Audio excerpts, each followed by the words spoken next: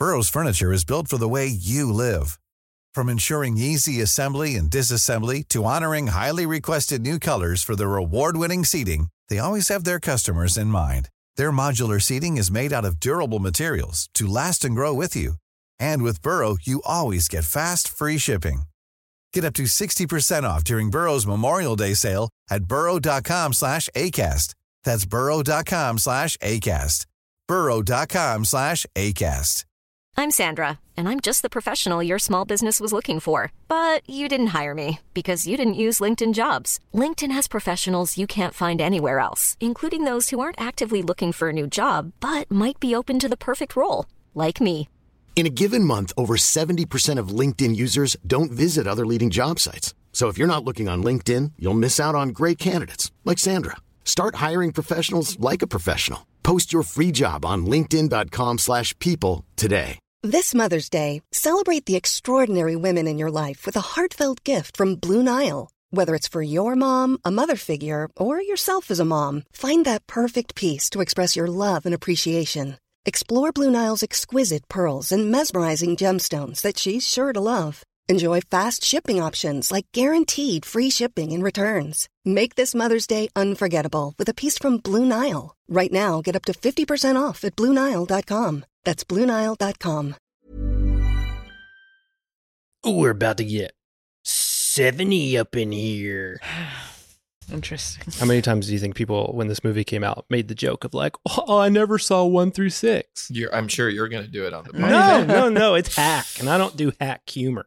Uh-huh. Let's hear the song.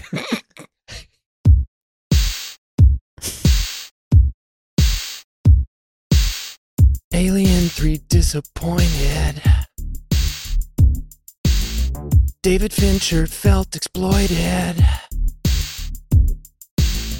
Nearly made him quit the business.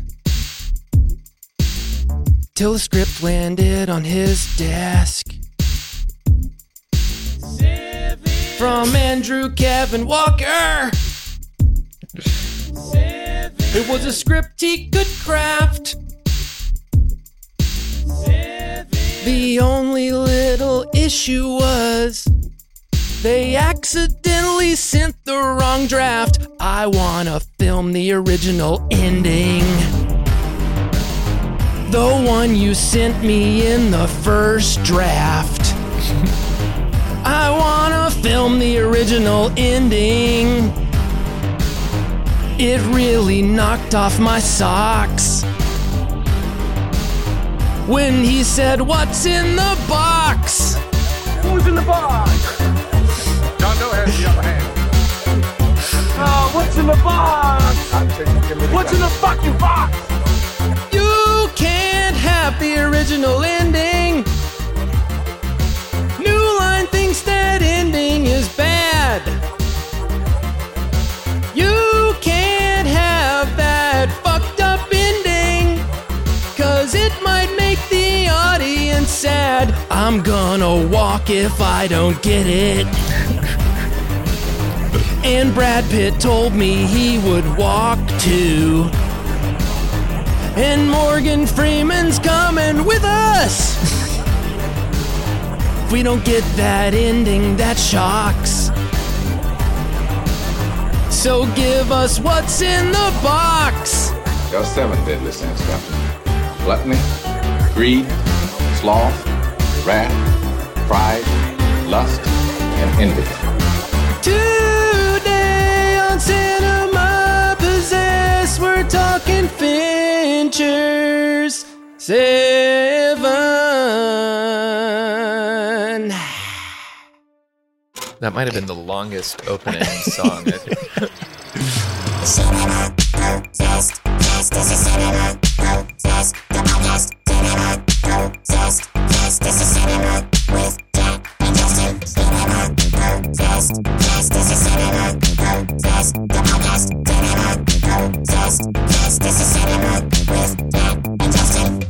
Welcome, everybody, to the Cinema Possess podcast. My name is Jack Bishop, and guess who's back? Oh, Back again. I'm back in the puddle. Justin's back. Se7en. I really wanted to say I'm John Doe, but it's too late.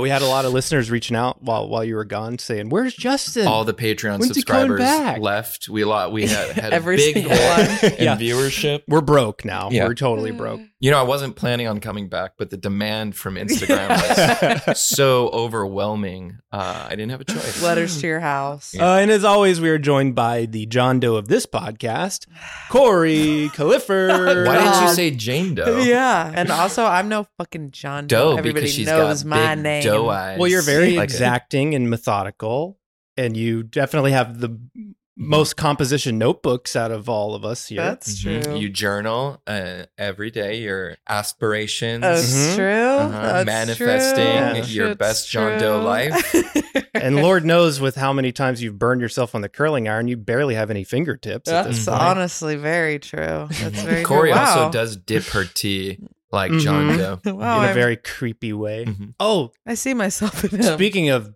burned, I scalded the ever-loving shit out of my tongue on a movie theater hot dog this week. What? To the point where it's It makes still no sense. it's But he's been still talking about it tingles. every You should day. sue them. I really should. What happened? So Friday night, Corey was at work. I decided I'm gonna go see a movie. Which one? Talk to me. Mhm. I checked the AMC app.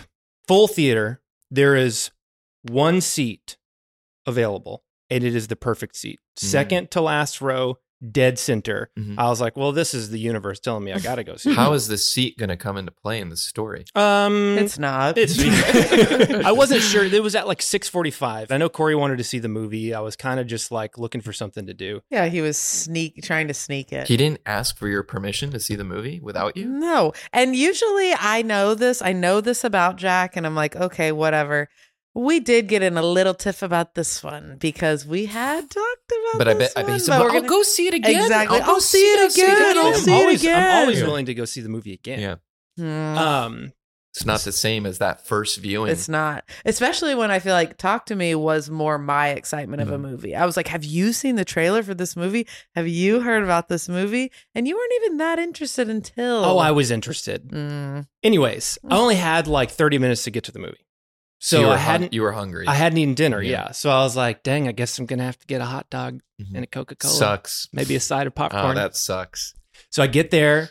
I got $5 reward points anyways. Do you do the thing on the app where it's waiting for you when No, you get there? I've never done Which it. I should. that's so smart because we've done it. It works really well. yeah, we need to start doing it because I don't AMC think about it. I lines kinda are forget. bananas at Yeah. this point. So I order a hot dog.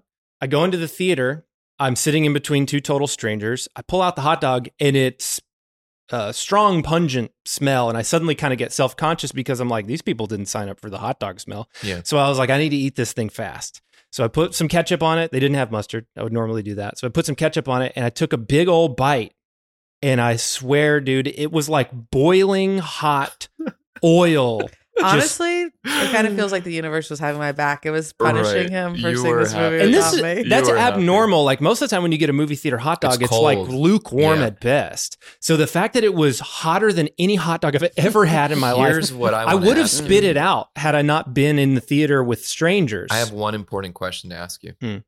What did you do to piss off the person at the concession stand? Ooh, I don't know. Great question. I think I was nice to them. Were you snapping at them? Hurry up. I got to be honest, had I let that hot dog cool for like 3 minutes, it would have been one of the best movie theater hot dogs ever. Movie because theater hot dogs, I think, are usually spot on. it was juicy. There was a lot of juice in it. And it was good, tasty juice, Mhm. but just completely destroyed my tongue. And my tongue has been still tingly numb since then. I think I actually did some damage to it. Did you scream when it happened? I wanted to. I literally did have the moment of like, what do I do right now? Did you keep chewing? Of course, yeah. So you just swallowed. And then I took another bite like right after. Well, at that point, you're already Exactly. It already ruined my mouth. Yeah. And each week, we take a close look at one film in our combined DVD and Blu-ray collections and discuss what it was about it that originally possessed us to want to possess it. We'll debate whether or not the film still holds that power over us today, and in the end, we'll decide once and for all if it deserves to keep its place on the shelf or be force-fed spaghetti till it bursts. Do you think whenever John Doe brought over a new plate, he said, I don't think you're ready for this spaghetti? That was part of the torture. Justin, tell the people what movie we're watching today. Today we're watching David Fincher's 1995 Spooky Fest. What? Come on. Try again. Spooky Fest. I mean, I would define this as a Spooky Fest. Today we're watching Creepy crawler. David Fincher's 1995 creepy crawling masterpiece, 7. Like what you do for a living? You have to wear blinders sometimes. Most times. Detective William Somerset is looking for a way out. You're retiring. 6 more days and you're all the way gone. Detective David Mills is looking for a way in. Look, I worked homicide 5 years. Not here. Now, ladies and gentlemen, we have ourselves a homicide. They're caught in a game. No fingerprints and no witnesses of any kind. Nope.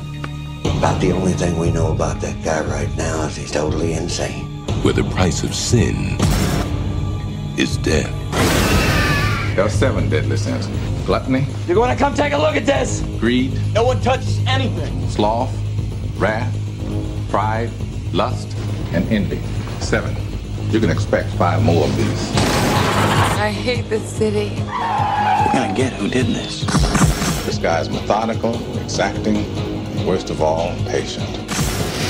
He's laughing at us. Brad Pitt, Morgan Freeman, Gwyneth Paltrow. Have you ever seen anything like this? No. 7. Also starring Kevin Spacey as himself. Yeah, notably, they did not advertise Spacey as being in this movie, which was smart. Well, I Very think smart. it was. Well, what do you mean smart? Because of everything that's happened since? No, Or like to keep him a secret. Oh, yeah, like yeah. he allowed them to not put his name on any of the marketing, on any of the posters. It's It not is in the crazy opening though credits. how little he is in this movie. In my brain, he was much Yeah, bigger. it's a true like surprising Yeah. reveal, and I mean he for the amount of time that he's in the movie, it's pretty memorable. Mhm. I mean, I got to be honest, I think he rocks in this movie. Yeah. I mean, and he thank does. God he's 100% innocent now. Yeah, he So- was acquitted. Now, Yeah. was that I heard about that? But is that just like on his like UK charges? Like That he is has on the like UK charges. he has like 30 accusations against him from He was acquitted on the 9 accusations in UK. in the UK, but he's still got all those. Yeah, American I mean, he is a accusations. creep. Yeah, UK's trying like come over here, make movies. Oh yeah, here. he's like, we got Woody. Yeah, We got Woody. we got over Woody. here." We got Roman. Is that where Woody Allen is now? Is in the UK? He lives in France. Of course. Don't you tell me? Does this ever happen to you? Do you hate when this happens? You go to watch 7, Mhm. you pull it off your shelf, Mhm. you pop it in. You Mhm. got Morgan Freeman. You're feeling good. Morgan. Hour and a half into the movie, you're like, huh, Brad Pitt kind of awfully looks a lot like Josh Hartnett. And then you start to realize, shit, I popped in lucky number 11. Don't you hate when that happens to you? Oh, God.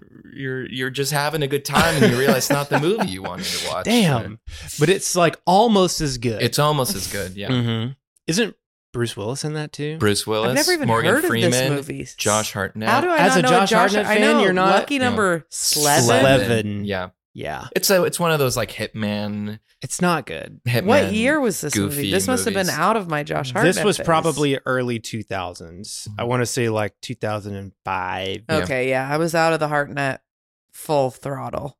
When did y'all first see this movie? I assume none of us saw it in theaters. This is a hard R. Parents aren't Definitely letting not. the kids see this one. I'm sorry, what year did you say this movie was? 95. Yeah. Oh, yeah, definitely. I can't remember I at all. doubt I even saw this on VHS. Oh, was it a TV thing, or did you find it Did later this in movie college? play on TV? Yeah, it started yeah, I to. feel like It TV does now, at is least. probably Yeah. or you, Yeah. or college. A lot of pop culture familiarity, a lot of Yeah. like maybe some TV stuff, but maybe didn't see it in full until college. Yeah, I think so too. But always knew the like, what's in the box? Like the Yeah. people said Yeah. that all the time. I think I was a little late to the Fincher game. In general? If I had been more aware of Fincher, more of a fan, no doubt it would have led me to this. Did you see Fight Club when it came out on video? I saw Fight Club right away. Yeah. Yeah. Mhm. But again, it was at a time I didn't really put that much weight on the directors early on in my like movie watching career. Sure. It just wasn't like some like, ooh, who not. It took me a long time to understand that the director was the person to follow if you liked a movie and wanted to see what else are they working on. Mm-hmm. I just didn't really understand their involvement until later. This one for me was a benefit of having an older brother, because I never would have been able to rent this movie on my own. But my brother, 6 years older than me, so when this movie came out, he was probably 14. And so he was kind of able to get his hands on stuff like this. My parents would rent him movies like this. And so if it got into the house, I was usually able to see it. And I remember my brother renting this movie. And I was like vaguely aware of it. I remember seeing commercials and stuff for it, but I wasn't like super interested in it, mostly because it looked scary and I wasn't that interested in watching scary stuff. But I remember he had like a sleepover with a friend. They watched it by themselves. And then the next day, it was just me and my brother at home. My parents were at work. And he was like, let's watch Seven. And so I was terrified to do it, but I was like, I got to take this opportunity to like watch an adult movie with my brother.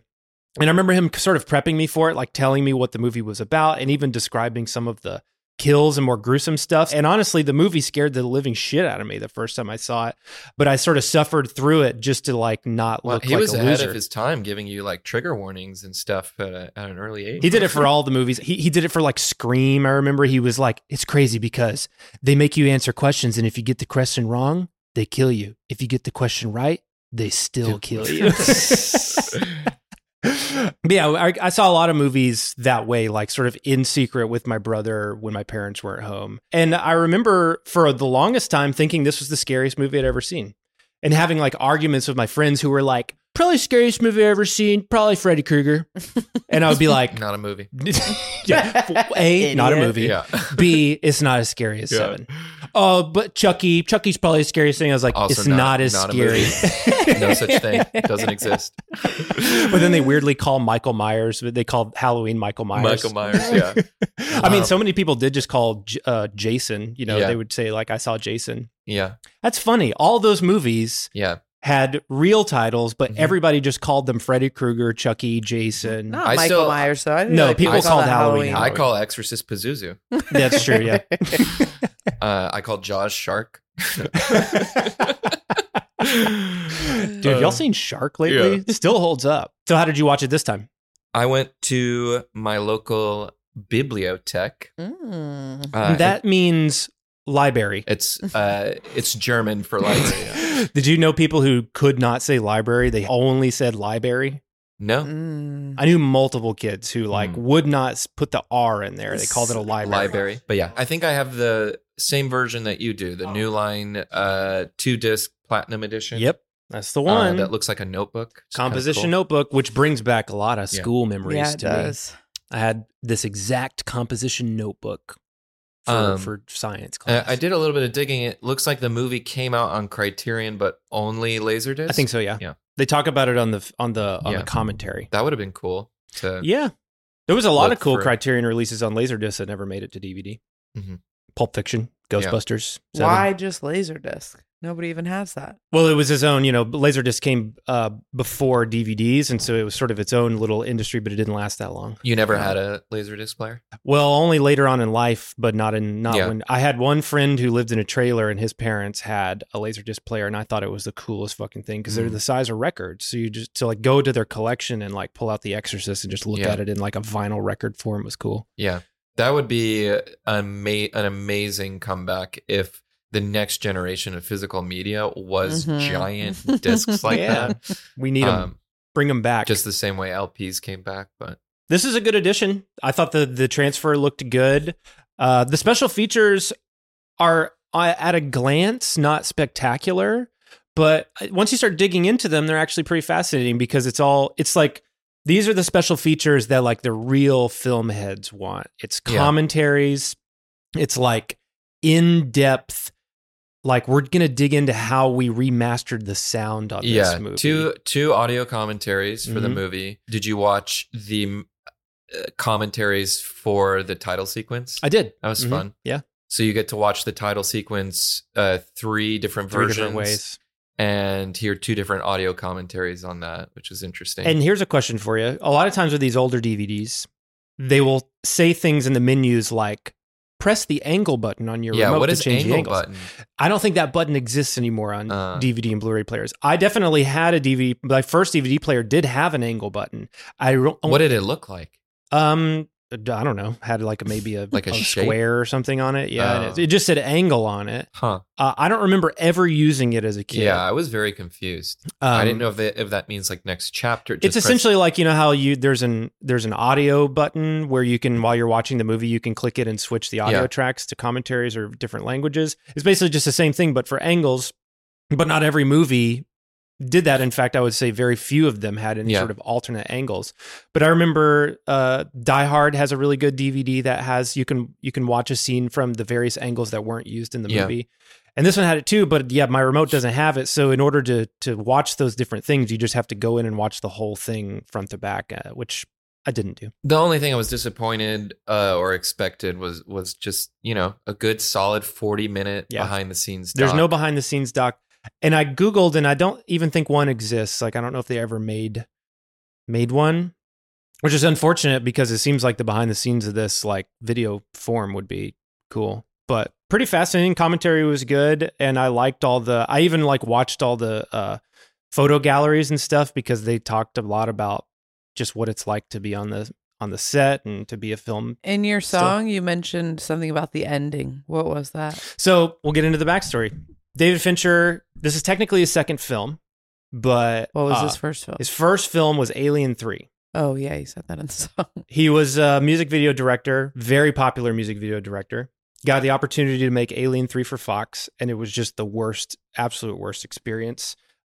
They kind of controlled him the whole way. They took the cut away from him. He never ended up making the version that he wanted. He was quoted as saying afterwards, "I thought I'd rather die of colon cancer than make another movie." After Alien 3. He was legit ready to just not do feature films anymore because the experience was so traumatizing for him. He disowns the movie now. Like, he wanted to take his name off of it. He doesn't really consider it one of his movies. And so when this script came along, Se7en, this was kind of like his chance to redo his first feature. The script was written by Andrew Kevin Walker, who was like in his early 20s. He'd never written a movie before. We've talked about him previously on our Patreon for the movie Hideaway, which is crazy. It came out the same year, 1995. Wild. 2 movies by the same guy, one a fucking masterpiece and one almost atrocious. But you can see some similarities. Yeah, you honestly can. His fascination with methodical serial killers is kind of in there. Andrew Kevin Walker wrote the script for Se7en while he was working at Tower Records in New York City. He moved to New York after college, and he absolutely hated the city. He was really intimidated by it. He thought it was scary, and you can feel that in this script. Like the unnamed city of Se7en is almost a character in the film in terms of the way people talk about it, the way it's expressed. It's this sort of like dreadful, toxic place that nobody likes. Yeah. And apparently that was the way he really felt about New York at the time. He wrote this script. He knew nobody in the business. David Koepp was a writer who had kind of just broken on the scene at the time. That movie Bad Influence with Rob Lowe and James Spader, he had written that. Andrew Kevin Walker literally looked his name up in the phone book and cold called him and said like, "Hey, I have a script that I wrote. I don't know anybody. I don't know how to get it out there. I don't have agent. I don't have manager. Would you mind just reading it?" And David Koepp was like, "Sure, send it." And he read it and he thought it was pretty good. And so he was like, "I'll get this out there." And so he ended up getting the script sold to this Italian production company who was like, "We're going to make the movie." And the director that they attached to it, that they had a deal with, was this director named Jeremiah Chechik, who was the director of Christmas Vacation. Oof. And he was locked and loaded, ready to be the director. But right away, they were like, this ending, too dark. Because in that original first draft, it was what you see in the movie, is the head in the box and everything. They were like, there's no fucking way we're going to end the movie like this. So they first had him rewrite the ending a number of different ways, but I think they eventually landed on this sort of like action set piece that took place in a burning church. And then the director came on and he had a bunch of notes. And Andrew Kevin Walker said that he ended up doing like 6 or 7 drafts of it. And every single time he was like, felt like the drafts were just getting worse and worse. But he was so new, he didn't feel like he had any power. He was just like, I just thought that was my job, was just to do whatever they wanted me to do. It ended up completely falling through with the Italian production company. They lost all their money. And the script basically went back up for sale, and New Line bought it and presented it to David Fincher, but they accidentally sent him the first draft. It was a complete biff on their part. And Fincher loved the script. He was really attracted to it. And so he was like, I will do this movie, but I want to do this version of the script.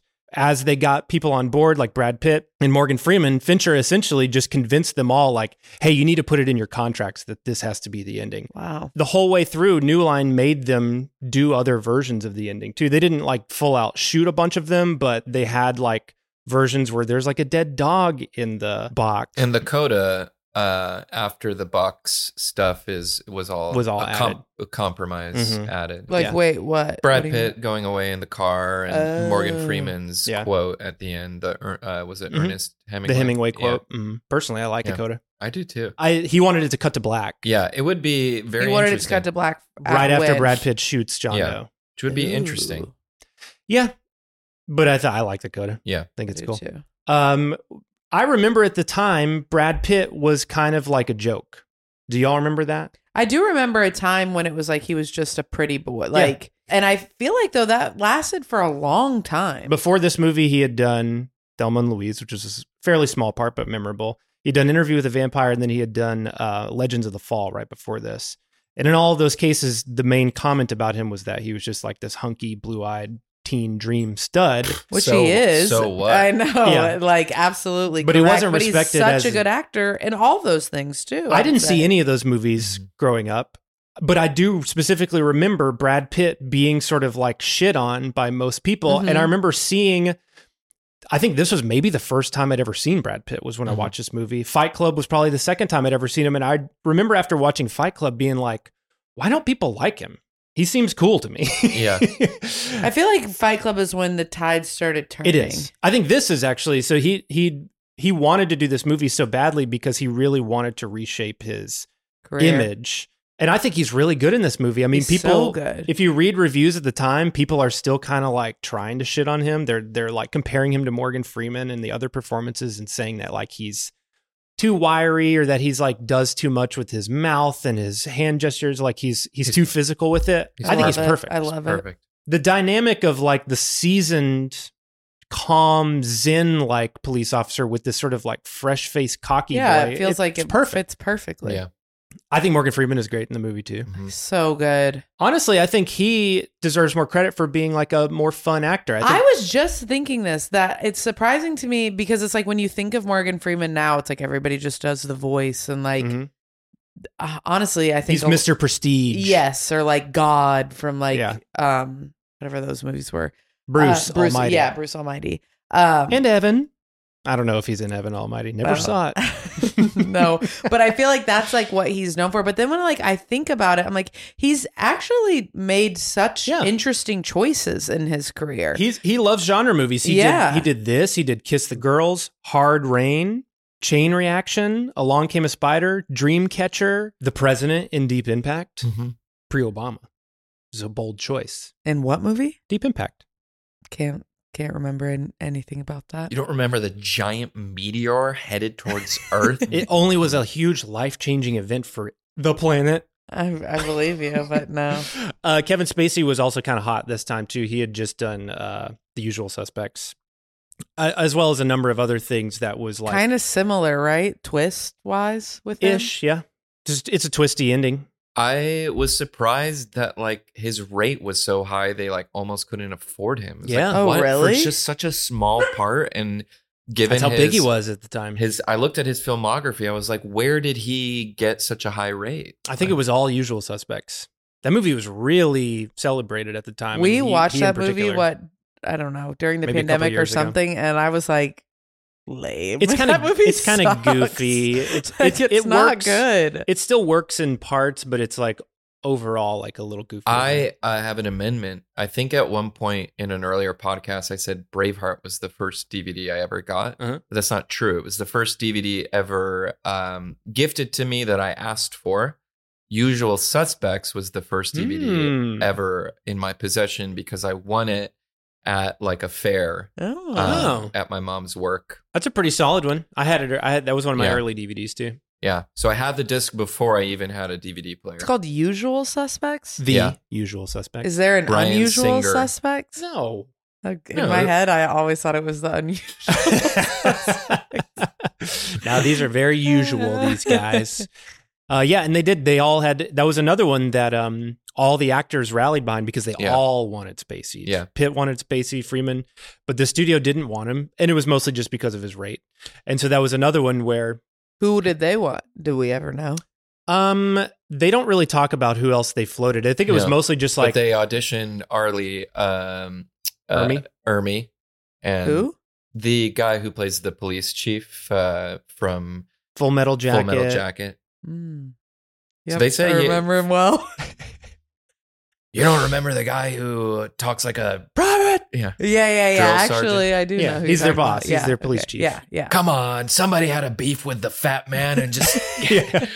My favorite part is when the phone rings and he answers it. He goes, "This isn't even my desk." Yeah. Just slams the phone down. Originally, before they stumbled upon Spacey, they were imagining Ned Beatty to be the role of John Doe, because Fincher and Andrew Kevin Walker had always imagined John Doe to look more like the Zodiac, like police sketch. So like a very sort of frumpy, unassuming guy with glasses and like a crew cut. And if you look at the storyboards, that's kind of the way he's depicted in the storyboards for Seven, is this sort of like little man with glasses. But then once they saw Spacey, they kind of like reinvented They're like, the this role dude's for him. a fucking creep. Let's get him. He's truly creepy. Yeah.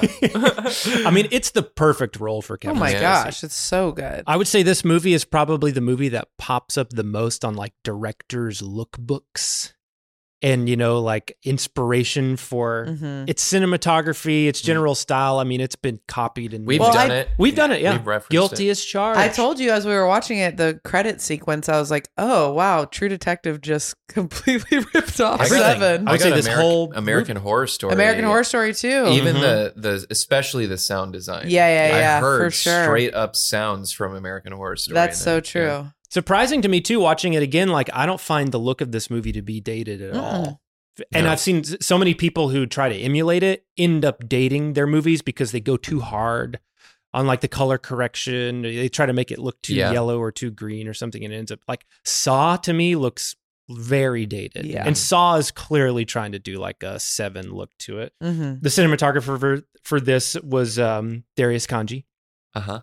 Who was Jean-Pierre Genet's guy originally. He's a French cinematographer. He did like Delicatessen, City of Lost Children, all that before this. Such a smart move to get him to shoot this movie. After this came out, you could just see the wave of influence. I mentioned Kiss the Girls earlier. Along Came a Spider. The movie Fallen with Denzel Washington has this kind of look. 8mm, which is also an Andrew Kevin Walker. So Fincher wasn't a name Bone yet. Collector. No. Mm-mm. So Not a household right name. after this came out, This totally put him on the map. he was like, as a big director. Do you feel like this genre of movies is gone? This particular? Yeah. I think it's moved to television.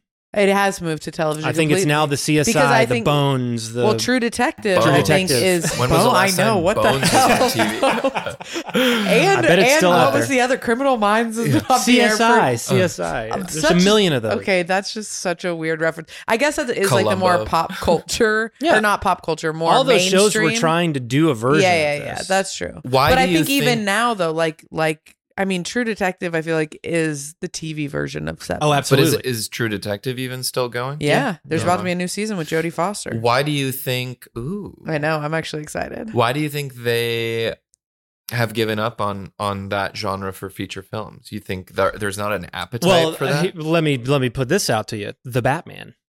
The Uh-huh. Batman was totally doing a Seven Yeah. rip for... I mean, the what you're talking about really is that the only movies we get now are superhero movies or Right. comic book movies or IP. So that's, I think, the biggest Yeah, reason. but- but its influence you can still see. Yeah, but you're proving the point of like you can't do that without giving it a very strong IP. Exactly. Why can't we have another Seven that just exists? It's just there's no IP, there's no book, there's no nothing. Hey, talk to That's, fucking... I feel like, every type of movie, Yeah. though. It's I hard. feel like everything is IP now. I think that there is about to be and is starting to be a little bit of a wave of I think that it we would might be seeing cool this back to see again. some like an independent Yeah. filmmaker Please. coming onto the scene with something like that. Give you us know? some originality. People are breaking in, original voices like are breaking in with horror, but it'd be cool to see, even though this is horror, it would be cool to someone break in with like a detective Mhm. story and try to find a way to revitalize that. Actually, genre. a pretty recent one that I think was a big Seven knockoff was that movie, the Little Things with Denzel Washington and Rami Malek and Jared Yeah. Leto. That was definitely doing a 7-esque kind of thing. Prisoners was kind of adjacent. Yeah, I mean, you see this influence on big directors. That's Denis Villeneuve. That's Denis Villeneuve who did that. I would say Christopher Nolan's Insomnia is definitely doing his 7 style. Yeah. Bong Joon-ho's Memories of Murder. Big time. You can clearly see the influence of 7 on that movie. I mean, this movie immediately became hugely influential. That's crazy. Your first like big movie becoming such like a canon for other people. And it really established just his style as a director. And you can feel that he comes from music videos because was Trent Reznor used on this movie? Yes, he was. Well, 9 Inch Nails was. Yeah. He didn't do like a So score or did he formed a relationship with them from music videos, and then actually I don't think Fincher ever did a 9 Inch Nails video. That's crazy. They were just friends, I do think there is 9 Inch Nails influence on this movie. Like I think the Closer video had already come out. The cinematographer for that, Harris Savides, shot the credit sequence for this, but he wasn't a big cinematographer. He was just like a music video guy. So I think Fincher was looking at that and going like, I kind of want my movie to look like these 9 Inch Nails videos. It feels to me like the primary influence on 7 from a movie standpoint would be Silence of the Lambs, which came out like 5 years before. Howard Shore did the music for this movie. He also did the music for Silence of the Lambs. It's very similar style. Fucking love Shore. We talked about him on the Fly episode. I think the music in this movie is great. Again, big, bombastic, horn-driven, dark, gurgly stuff. It's great. But just in general, like the procedural nature, the sort of like deadly serious way that they go about depicting the crimes is very similar to Silence of the Lambs. And I would say that John Doe owes a lot to Hannibal Lecter in terms of like that cool, calm, zen-like serial killer vibe. It is interesting watching this movie now. I think this movie fucking rocks. I love it through and through, but watching it this time was the first time I did feel at times a little bit of a clash between the sort of like kind of hokey film noir script versus like what Fincher's doing with it aesthetically. Fincher's ahead of the script. I think he is. For sure. Exactly. Like I think he's doing his best to elevate it and transcend it, but at times that sort of almost Frank Miller graphic novel tone comes through a little hard. I think particularly in the beginning, it starts to find its way and bother me less throughout the movie. And by the end, I feel I'm already... once Morgan Freeman and Brad Pitt are on the same page, then it works better. Yeah. The first half when it's like young cop and older grumpy cop, it's like it feels a little like, okay. Yeah, I'm certain if this movie was filmed in the 80s or filmed in the 90s with any other director, it would have been hokey. Yeah. Awful. I think this is a great example of like how it could go wrong. You can just see this, and I bet you if you read the script and you didn't have this movie in your mind, you could be like corny. Yeah, this is kind of corny, or this feels a little overly stylized. Because some of the dialogue, particularly in the beginning, I felt like was a little comic booky. Well, also, I mean, honestly, the premise is kind of comic booky. Yeah. Like he's gonna get every deadly sin. Yes. Like, Yeah. And part of that is because this movie was so influential that we've now seen. Yes. You hear it in the Xeroxes trailer of it. too. A trailer is always a good litmus test for how wrong something can go in the wrong hands. Yeah.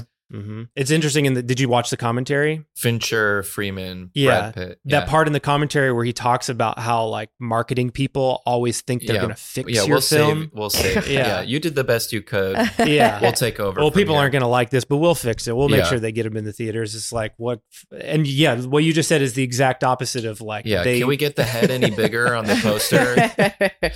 I'm shocked that there haven't been like spin-offs and sequels to this movie. As far as there's been like comic Don't books. jinx it. I know. You might manifest 8. Exactly. Or I could totally see them trying to turn this into a series. Yeah. I'm surprised miniseries. it's not that's what I would have thought, that this would have been a mini series already. Because even Manhunter got a series. You know? Mindhunter?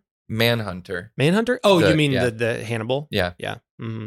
And speaking of Mindhunter, I think it's interesting that dealing in the same subject matter, but I think a totally different approach to it. Because this is a stylized, sort of heightened, almost comic book-like story, whereas Mindhunter is totally grounded. And I think Fincher's even kind of gone on the record of saying that Mindhunter is a little bit of like a an amendment to what he created with Seven, because he's like, you know, if you look at the records and these interviews and the psychological reports of most serial killers, they're not that exacting and methodical. They're not really trying to prove a point. It's mostly about like sexual repression, and they all want to like fuck their moms, and they hate women and shit like that. And it's like less about proving some sort of grand point like John Doe does. John Doe obviously is not an accurate representation of I don't know, a serial killer. Yeah. But I do like him as a shadow to Detective Somerset.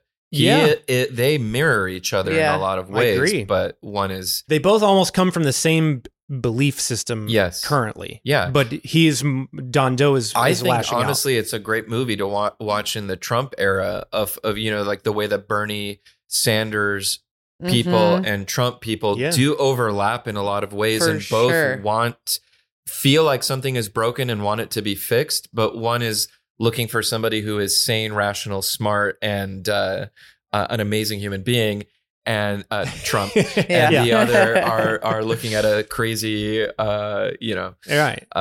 fascist, authoritarian maniac. But it's a very similar thing. They both have a view on the world that is negative or nihilistic or hopeless, or there needs fixing, there needs salvation. Yeah.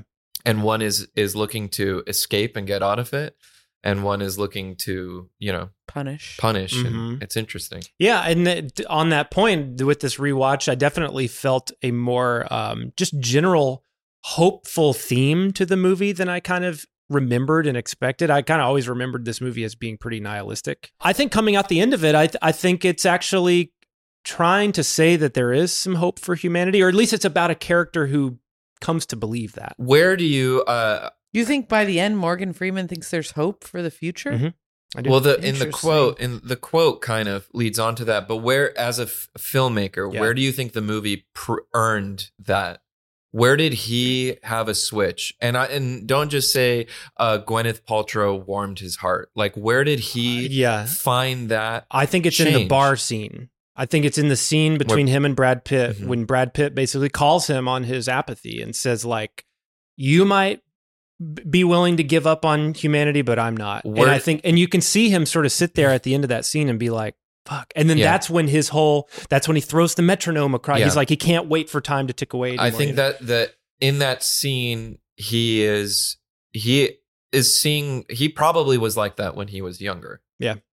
But the city broke him down. You know, the job broke him down. What do you think what do you think is the truth of Brad Pitt's like philosophy there? Not just, yes, it's easy to say that when you're younger, but what's like the resonating meaning behind that?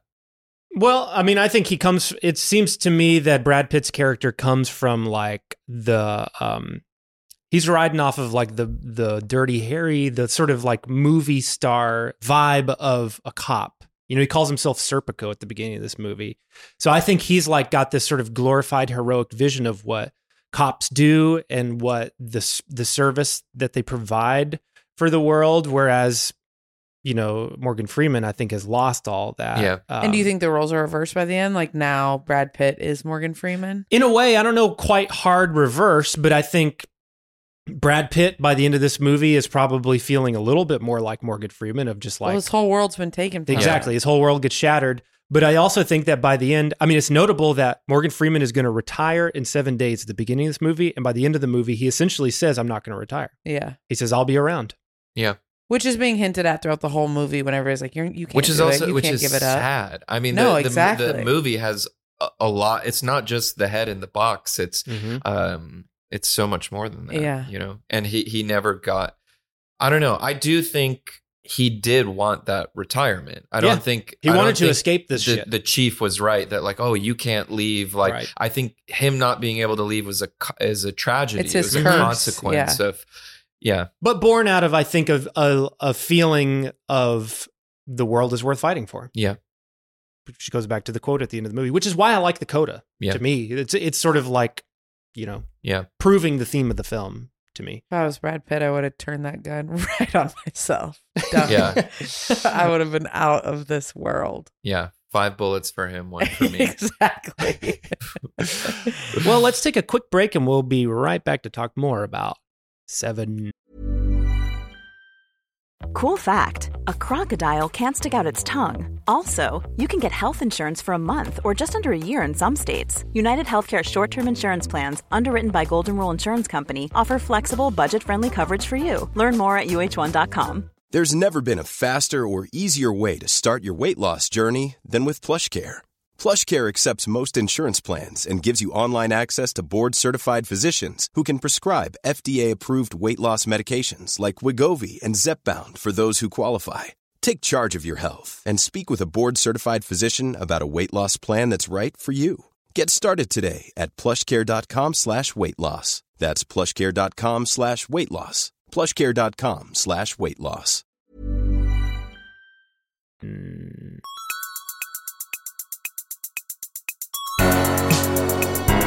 Se7en podcast.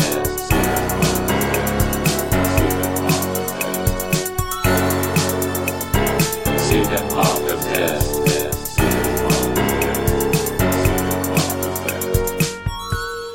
Hey, welcome back to Cinema Possessed, and we are talking Se7en. This is a New Line Cinema feature, which I think New Line Cinema was hitting in 1995. The Mask. Is New Line still a thing? Yep, but it's acquired now by WB. You know, the library Morgan Freeman goes to was the bank in The Mask. The bank vault in The Mask. Yeah, I was impressed at that set. That was a built set. Like, that was an actual, like a standing library. Yeah. It's pretty cool. It made me want to go to the library. Mm-hmm. New Line was the fucking best back then. Mortal Kombat was New Line. Menace to Society. Se7en. Dumb and Dumber. We've already covered. The Mask. We've covered a little bit too. And then obviously Boogie Nights came after this. New Line used to be the shit. I love New Line.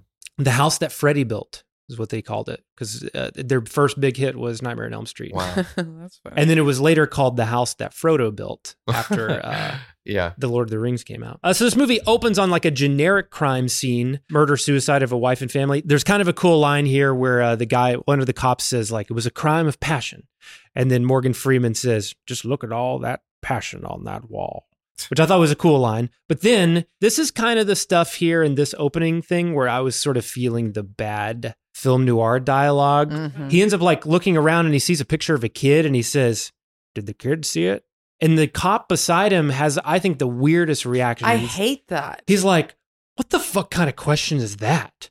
Has nothing to do with us. You know, you're always asking these questions, Somerset. We're all going to be real glad when we get rid of you. And it's just sort of like, overly, it felt so strange to me. It feels like weird henchman dialogue, and that being like the first scene of the movie, I was a little bit like, is this movie going to be kind of like worse than I remembered it being? But I will say it softens on that a little bit.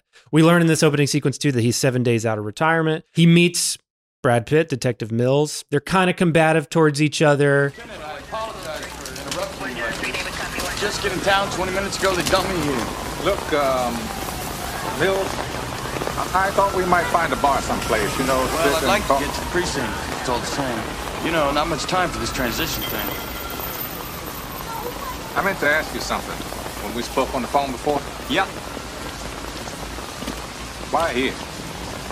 I don't follow. How all this after to get transferred? It's the first question that popped into my head. I guess it's the same reasons as you. The same reasons you had before you decided to quit, yeah? You just met me. Maybe I'm not understanding the question. Very simple. You actually fought to get reassigned here. I've just never seen it done that way before. I thought I could do some good. Look, it would be great for me if we didn't start out kicking each other in the balls. It's always raining in this unnamed city. So gross. So this movie was shot in Los Angeles. Yeah. And according to the rumor about this, why it's raining is it was done for like a practical necessity. They say it's because Brad Pitt only had a limited amount of shooting time because he had to go shoot 12 monkeys. And so they had a finite number of days with him. And so they chose to have it raining all the time with rain machines just in case it rained in real life, they wouldn't have to like push the day or reschedule. That's interesting. I call 100% bullshit on that. 100% bullshit on that. This movie is shot in LA. It rarely rains in Los Angeles. Yeah. So the idea of having to do such a drastic thing in order to like, just in case it rains is a weird thing. 2, Brad Pitt's in this entire movie. it's not like he had a week to shoot this part. That's he had a true. lot of time. They could have rescheduled things. Here's my theory on what I think really happened. You and I both know that whenever you tell a producer that you want a rain machine, the first thing out of their mouth is no. Yeah. Dude, that's too much trouble. It's too much work. It's messy. It's expensive. It slows things down. No producer in the history of movies wants you to have a rain machine for anything. So I think what they did was, I think Fincher did imagine this movie to have rain all throughout it. And he came up with that excuse in order to convince the producers to let him have it. That is smart. In this day and age, do you feel weird about wasting that much water for rain? No. Because it looks so good. I mean, you waste a lot of things, and I think we've, we're not necessarily like starving for water anymore, right? We always are, but we don't have to go there. Yeah, I don't know. Worth looking into. Yeah. Looks pretty cool. I mean, it looks incredible. It looks amazing. And it adds to the hatred of the city. And I would say this movie does not look like Los Angeles to me. No. It does a really good job. I mean, it's funny that you said Batman, because to me, I was like, oh, this is like Gotham. Yeah, it looks East Coast or... Yeah. Yeah, it feels like New York. Yeah. And I like these scenes at the beginning, too, where we follow Morgan Freeman home. We see his little apartment. I really like the sound design in these scenes. There's a number of scenes at the beginning where you just see Morgan Freeman's character kind of stop and listen to like the ambiance of the city. And it's like a lot of people, you can hear people fighting like in the other apartments. You can hear kids like crying and screaming and stuff. I think it goes a really long way in putting you in his mindset of like, I'm surrounded by the toxicity of our city, System of a Down. Mm-hmm. That's a baller song, you gotta admit. Yeah. He gets into bed and he starts this metronome.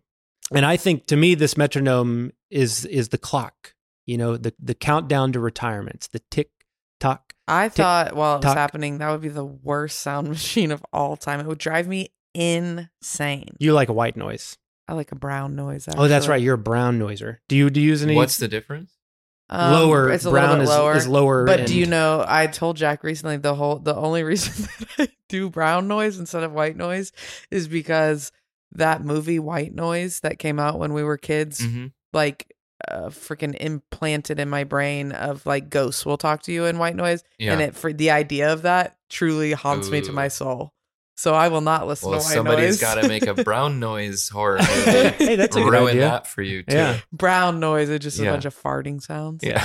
There was that South Park joke that the brown note is like a musical note that can be hit that makes you shit your pants. Oh yeah. Uh-huh. It's real. And then we get a great opening credit sequence. I think this is one of the classic all-timer opening credit sequences. Again, copied 1,000 million times on 1,000 million things. $50,000 to make that. Damn. The budget. Oh, really? Fincher said, yeah. Yeah, I think it was all done in this guy's like house, basically on a table. The director of the credit sequence is Kyle Cooper. And I looked him up on IMDb, and this dude is responsible for all the best fucking credit sequences of the 90s. He did True Lies. He did Dead Presidents with all that burning money. He did Twister, Mission Impossible, Eraser, Wolf, The Mummy. He did them all. Spawn. Do you think, was this a time in which every movie was doing this, or do you think Fincher's music video background made him be like, we gotta give it a little musical? It was certainly more common to have an opening credit sequence in the 90s. I think it started to become hip to just forego it in the 2000s. And now it's like a total crapshoot whether you're going to get an opening credit sequence. Now the thing is to put them at the end of the movie.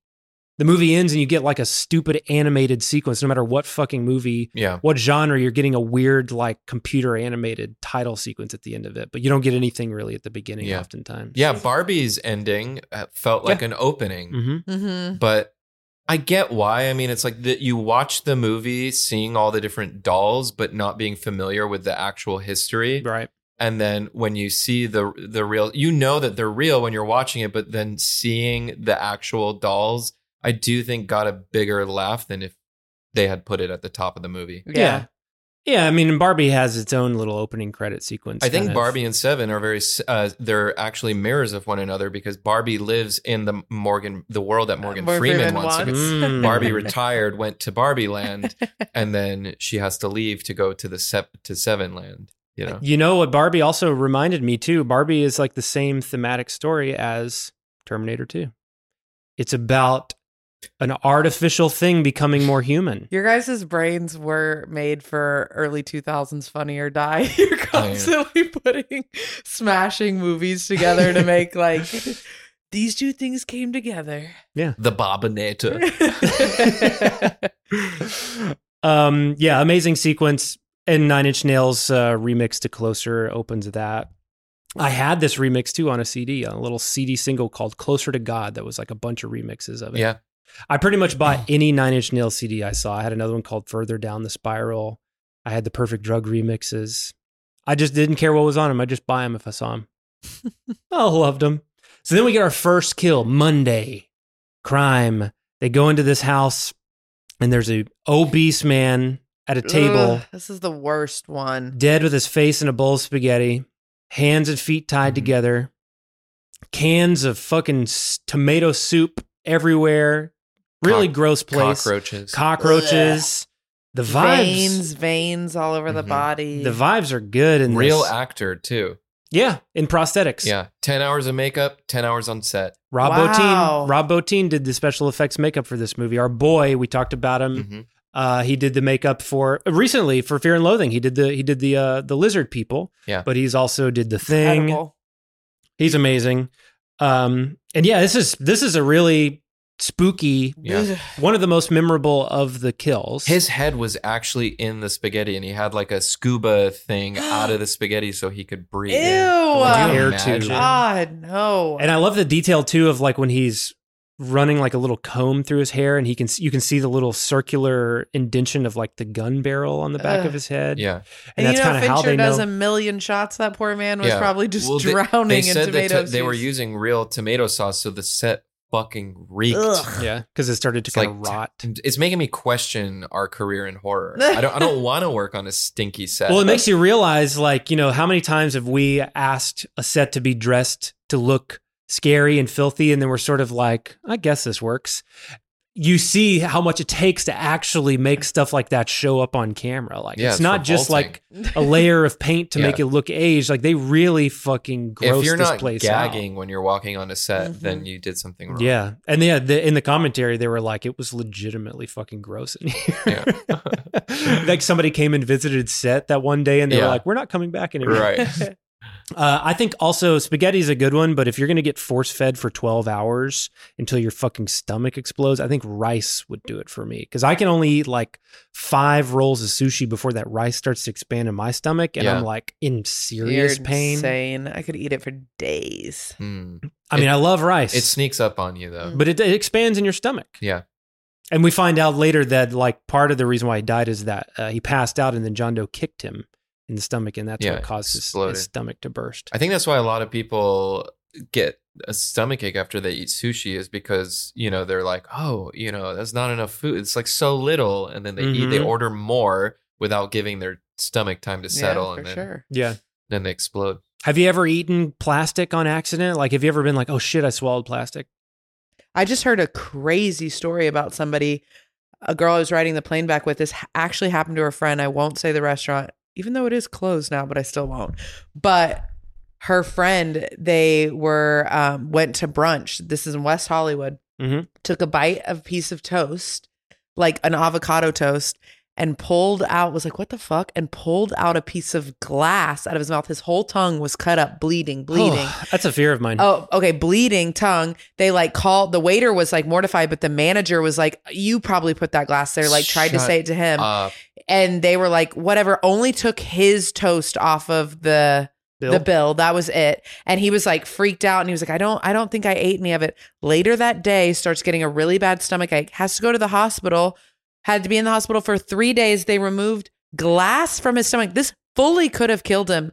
He did get a bunch of money, not as much money as you would think, like 50 grand is what he got. Card. Yeah, I know. But he like did end up like suing them, and like they proved that there was like glass in his stomach. What you have to say the name of this? Yeah, where was it? John Doe's on 3rd? I can't say the name of it. I'm scared. I'll tell you guys off the pod because I can't. We'll just say it now, and Jack will cut it. You have to cut it. Oh. Ooh, you should leave our reactions in. I'll bleep it. Yeah, bleep what Corey said. Yeah, you can't leave it in. I don't want to get in trouble. But if you're a friend of mine and you want to know, I'll tell you. Well, subscribe to the Patreon. Yeah. We'll drop it on the Patreon. They end up finding the word gluttony written behind the fridge in Greece. Well, so Morgan Freeman finds it because of the plastic in his stomach. Yeah, the autopsy shows he had shards of plastic in his So obviously stomach. when he moved the fridge, the bottom of the fridge scraped like the linoleum Yeah, that did floor. it. That was a and little I guess bit John Doe of- was like, fed it to, this is a I'll good- toss some of that in there. Yeah, come on. That's again, the beginning of this movie feels a little like, okay. There's a little bit of a contrivance here because ultimately what we end up learning is that John Doe wants them to kind of start to solve this. They want them to see the pattern.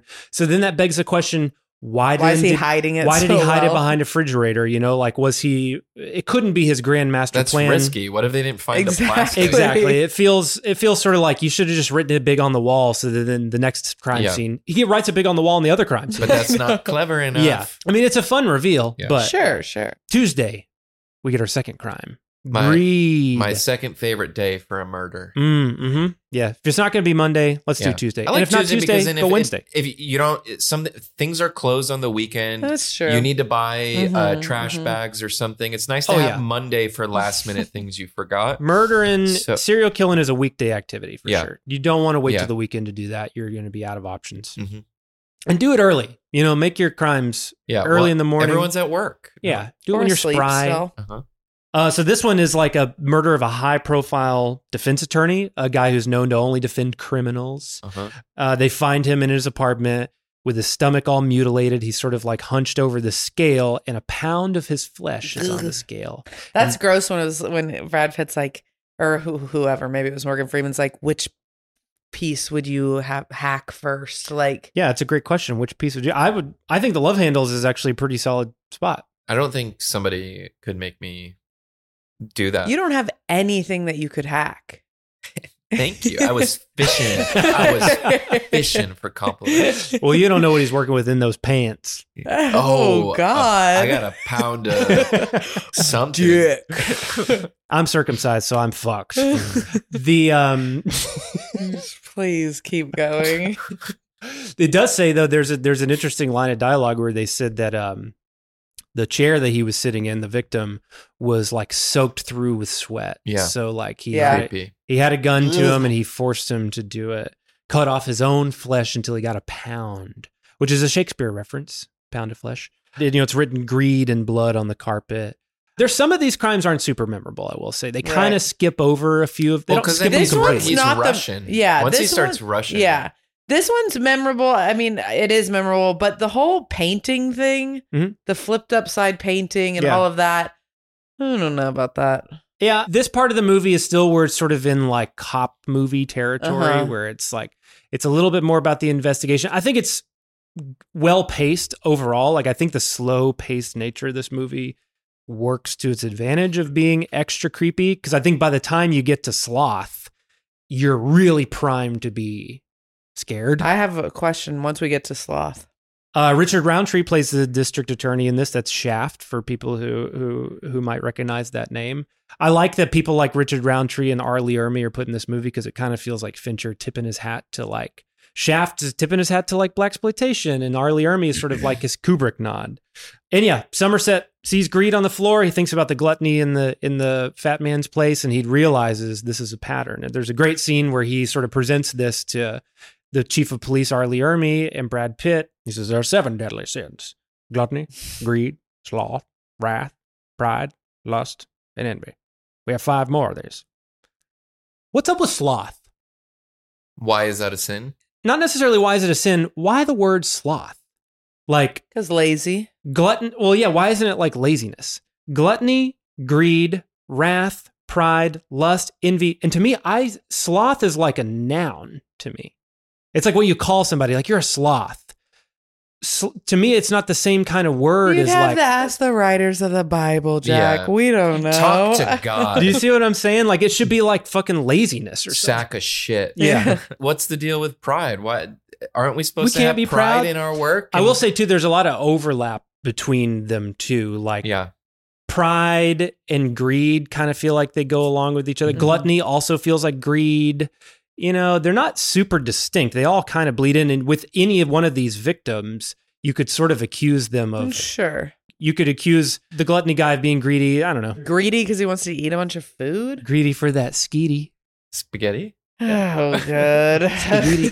Greedy for spaghetti. Are you ready now that for you're spaghetti? back, Justin, Jack's really trying to get his little judge I to impress you. When Kevin Spacey is like at the end of the movie, are you joking? Only in a world this fucked up can you say that with a straight face. And he's like, a man so obese that you would vomit just looking at him. You would like tell your friends so you could share in mocking him. No, you wouldn't. First of all, he wasn't that. I know. I mean, he's obese. I mean, he's pretty obese. He's obese, but it's like, I don't know. I don't think you would vomit looking at him. Yeah.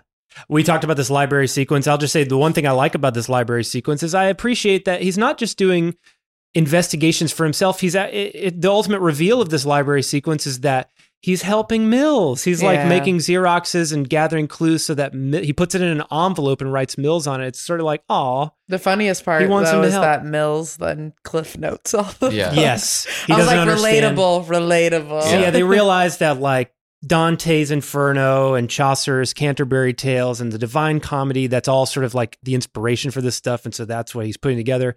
But Brad Pitt's character can't understand any of it, so he needs Cliff's Notes. Did you do Cliff Notes when you were in high school? Yes. Barnes & Noble, when I discovered Spark Notes, because it was Spark Notes, not Cliff Notes for me at least. When I discovered that later in high school and early college, like for when we would have to read things like what's the Beowulf or whatever. I mean, we had to read Canterbury Tales. Yeah, I Spark Noted all that shit. You know what it did? Gave me a freaking A on all my stuff. They got the good stuff in those. I first used them in college. I didn't use them in high school at all.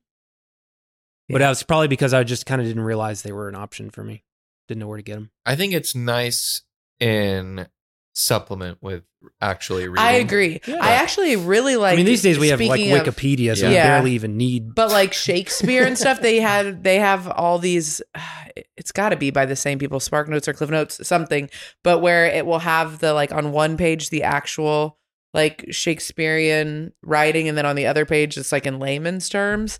And I don't know how I would feel about it now, but when I was early studying Shakespeare, it really helped me. I was like, oh, I understand this completely. I think there's a hole in the market for Spark Notes for horror movies. You know, too chicken shit to watch a horror movie. Oh my God, honestly, want to talk about it with all your friends. That's me. Jack is my Spark Notes for horror movies. There was a guy that I'm like, do I want to admit this on the pod?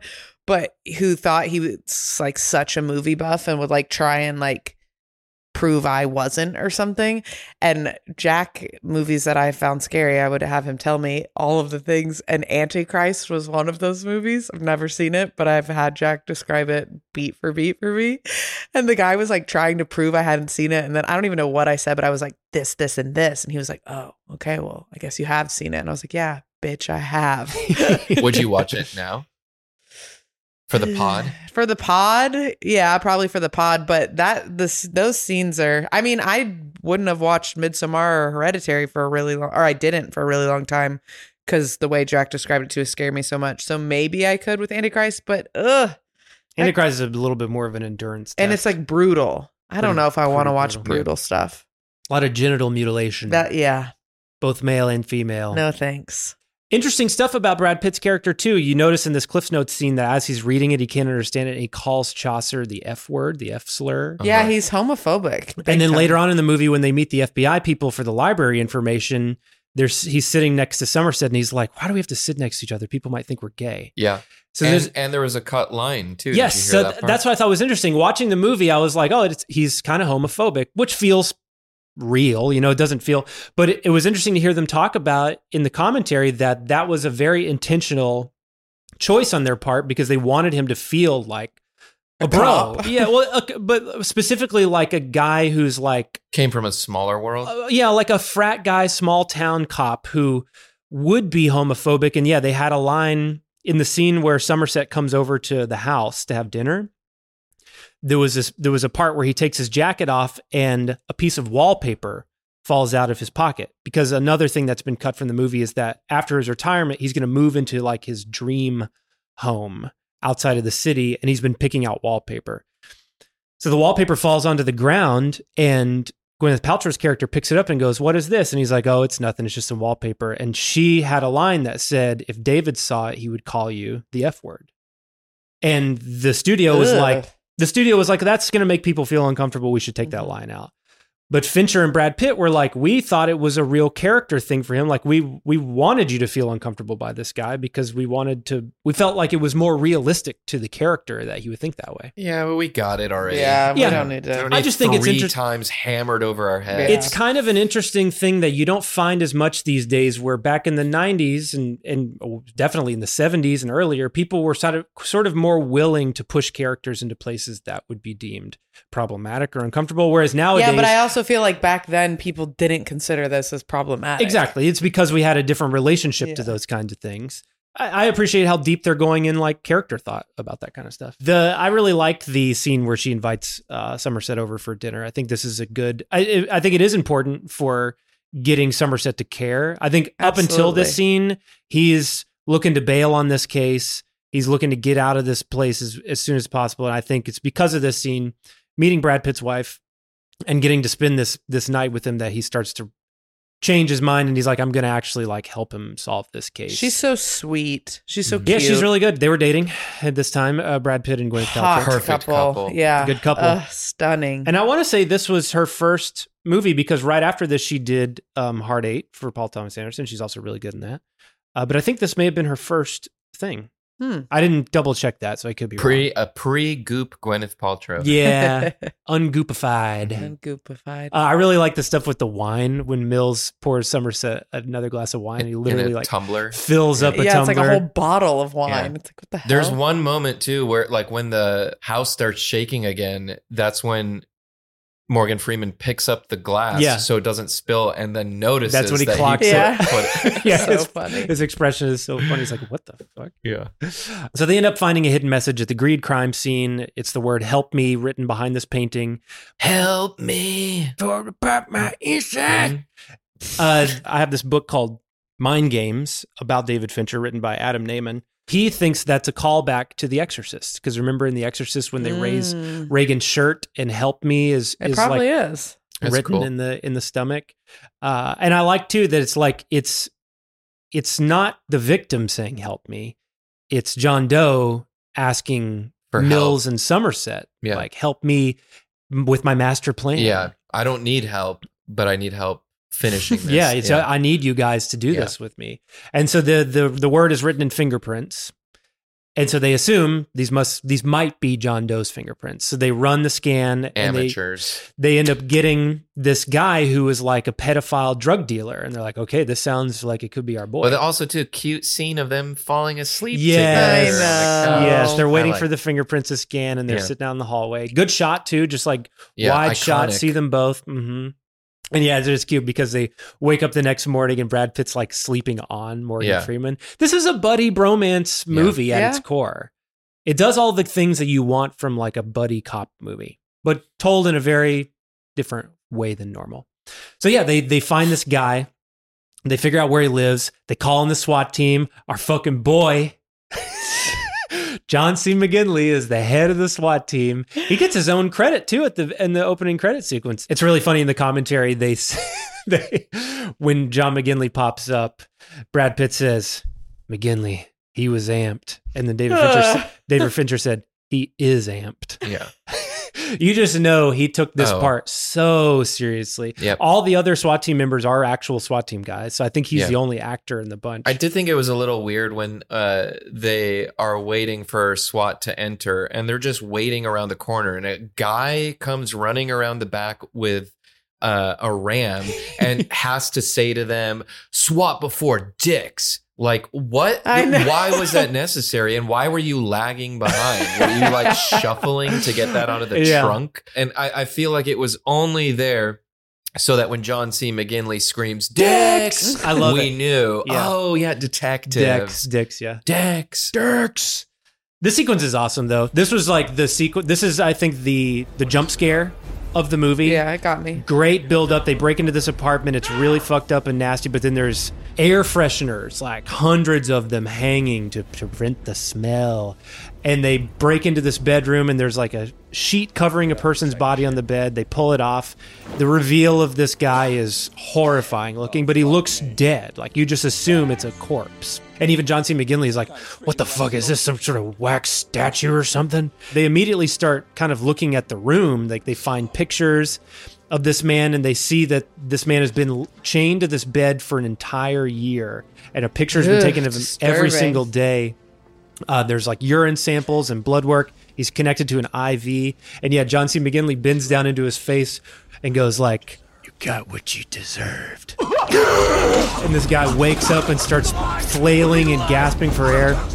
Truly scary. I remember this being the scariest part in the movie when I saw it as a kid. Okay, so I heard something about him in this scene, and I want to know if it's true. Huh. So this is Sloth? This is Sloth, yeah. Which also a question, why is this Sloth? Because he's lazy. But he's a shut-in. He doesn't leave the house. But I thought he was like a drug dealer and a pedophile, so he's got to be leaving the house to do those things. At some point he did that. Maybe. Yeah, this one was confusing. Again, me. this is where there's a little contrivance. He forces him artistic license. He forces him to be a sloth. Yes, he forces him to be a sloth. So we come in on this gross-ass guy tied to a bed. He's got like bed sores all over him. Gross.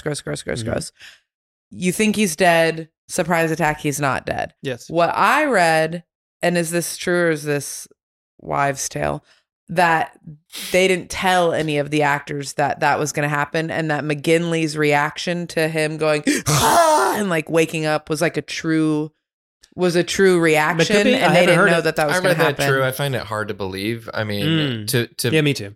To be like, okay, there a puppet there at one point that they're acting with for 25 days? They didn't even know it was a guy? That's what the lore is. They didn't even know it was a real man. Correct. In the bed, which is impressive because so apparently they got like a 90-pound man who auditioned for it. He was like known for playing like skeletons and stuff. Yeah. And then Fincher sort of jokingly said, could you lose some more weight? And according to Fincher, he was like, it was just a joke. But then he said the next time he saw the guy, he was like, I did. And he lost 6 more pounds. Oh my God. And so it's kind of a partial, he's really skinny, he's laying there, but then part of his body is prosthetic because his hand is cut off. Yeah. Too. What's cool too, Rob Bottin put large, oversized teeth in his mouth to make his head seem smaller. Smart. Those are the kinds of like smart little details I like about makeup artists. Mm-hmm. Like they're magicians. They're magicians. They're real magicians.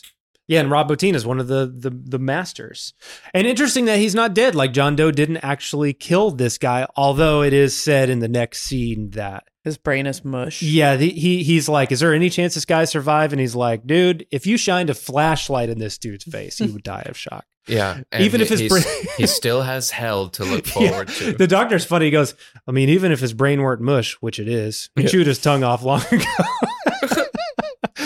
Yeah, that performance is amazing. He's experienced about as much pain and suffering as anyone I've encountered, give or take, and he still has hell to look forward to. Yeah, it reminds me of it's unsettling and like chilling in the way that Gary Oldman character in Hannibal, who was like survived being, and he's got the Grinch voice, because his face has been chewed off by pigs. Yeah, it's horrifying to imagine. Like, what would it feel like to be in that? I can show you state. I'll show you. How? I'll chain you to a bed. Yeah. I'll hook you up to an IV. I'll give you antibiotics so that your bed sores don't kill you. And you can chew off your own tongue. Okay. My real name is John. John Doe. True. There we go. So then we get a pretty good scene too with Gwyneth Paltrow and Morgan Freeman. I got to say, this scene kind of got me. Like, it almost made me tear up a little bit. So she confesses to him that she hates the city too. She talks about how she's been looking at schools and they're all fucking terrible, which was a pretty relatable thing to hear. And she admits to him, she confesses that she's pregnant, but she hasn't told Brad Pitt. So he admits that he had a relationship where they got pregnant, and he convinced her. He said that the day after he found out that his girlfriend was pregnant was the first day that he felt true fear. And he started to really realize that this was not a place that any child should grow up in. And he whittled her down until he convinced her to terminate it. And he says, I'm positive I made the right decision, but there's not a day that goes by that I don't wish I made a different choice. And then he tells her, if you choose not to keep it, don't ever tell him you are pregnant. But if you keep it, You spoil that kid every chance you get. And I know, but that's when she cries. And it made me tear up. Was she asking for his advice on abortion I or don't on think leaving so. the city? I think she has no friends and she needs to tell somebody. I know, but I thought the whole time I was like, Morgan Freeman, not the time or the place. Yeah, she's not asking that. She's Yeah. saying, I don't like this city. Well, he's getting to his point. I also feel like I like her emotional reaction, but I feel like she like cries at the wrong point. Uh-huh. I want her to make that face when he says, don't if you decide not to keep it, then don't. But it works. This is what almost got me. Yeah, it just felt reversed to me. What why is You like spoil that kid. Also, she didn't ask about that, and two, Yeah, it's I like, agree. I'm on the same page as Yeah. you, Justin. I think It it's a did feel a beautiful little scene. strange Yeah. to me. Beautiful scene. And I think Paltrow is the emotion of the scene. She kills it. she does a great job. Yeah, Yeah, I just she think definitely Fincher does. should have been like, why don't we try reversing? But isn't it kind of nicer that I mean, she I cries see on the why sweet she's line crying on the sweet line. I do. as opposed to the sad line? I guess but- it's the spoil Yeah, it's line also that just is bad what. advice. It's Yeah. horrible advice. What we should be spoiling I our wish it children was every love chance we get. or something. If you're It's going to the- I raise think the if you're problem going to is the raise your word kid in spoil. hell, then spoil him. So they can become a psychopath. But we too. all live in hell. Well, I think this movie is specifically saying this city is hell. I Yeah. don't know if it's necessarily the world is hell, but maybe it's kind of But supposed to be a since microcosm. 1995, the world has become Yeah, hell. things have gotten rough. Things have gotten rough. So they end up getting the idea to use the FBI's illegal monitoring of the library system. Legal and illegal doesn't apply. Yeah, and they basically track down anybody who's read who's like rented out the Chaucer. I and think the all this Dante. stuff is legal now because of the Patriot Act. Oh, really? Yeah. Oh, interesting. Yeah, I was curious if this is like a true thing or not. Yeah, it's like all the stuff that Edward Snowden revealed with the NSA and all that. Mm-hmm. And through that, they end up finding the apartment of a man named John Doe. They go to it, but they don't have, because they did this illegally, they don't have a warrant. I like that Brad Pitt doesn't like that they're doing this either. Brad Pitt doesn't like that they're doing an illegal thing. He doesn't like that they're going there without a warrant. He's kind of being the smart one in this situation. He surely switches pretty quickly. He does though. switch it pretty quickly. This is a fucking great sequence because they knock on this guy's door, nobody answers, and then all of a sudden this guy appears down the hallway holding a grocery bag. And when they turn and look at this guy, he does this cool thing where he's like, I'm just reaching in my pocket for my keys. Fires at them. It's scary and good.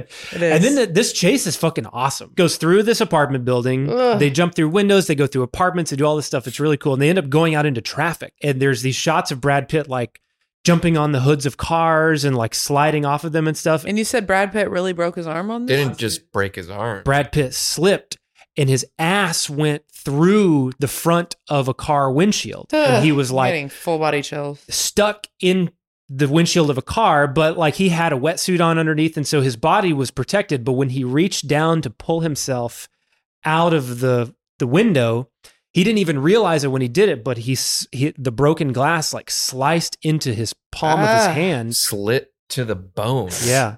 Cut a tendon. And so he did the rest of the scene, and then only after they called cut did he realize his hand was bleeding. Yeah, he showed Fincher, and he said it was the first time he ever saw him turn green. Yeah. He's like, Fincher was like, I could see his bone. Yeah, it cut him deep and cut a tendon, and so he had to be rushed to the hospital, and they had to put him in a cast. Yeah, and so they worked the cast into scenes in the movie that they hadn't yet shot, but take place before. Mhm. So he's like hiding a cast for a few scenes, and he's doing a lot of like acting with one hand, but not with the other hand. Yeah, there's like a specific scene at the beginning of the movie where you can see that Brad Pitt's hand is purple. Yeah. And they said that they were doing everything they could to put makeup on it to try, because the cast was hidden beneath his coat and it was cutting off the circulation to his hand. Shit. So in the scene, he's got like one regular hand and one purple hand, and they couldn't not make The it cast purple. was on too tight. But yeah, this is an awesome fucking sequence. And this feels like, really feels like film noir, because he's in this overcoat and this hat, and they're using shadows to like mask his face. Yeah, that's awesome. Love the shot when he one-ups Brad Pitt. He hits him in the head with this crowbar, and then he's standing over him with a gun, pointing at him. It's this low angle, and he's like out of focus. Really cool. It looks like it's out of a like Sin City, like a graphic novel. Do you It looks think really he cool. was actually intending to shoot him, blow No. his brains out? No. I think he knows he needs Yeah. him. It's his master Yeah, plan. he can't ruin. Yeah. But it gonna threw toy him with off. This was not part of the plan. Right. This wasn't intended. Also, too, before we move forward, because they go back into the apartment, they discover something about the identity of the killer. It's true. The staircase scene. Yeah, early on in the which kill is that? Sloth. In the sloth kill, they're standing out talking in the hallway, and a paparazzi guy takes a picture of them. Mm-hmm. I meant to go back and look at that because I didn't see it. Yeah, it got me. I always forget. It's tricky because you see just enough of him. He's got hair in that scene. Yeah, too. wig.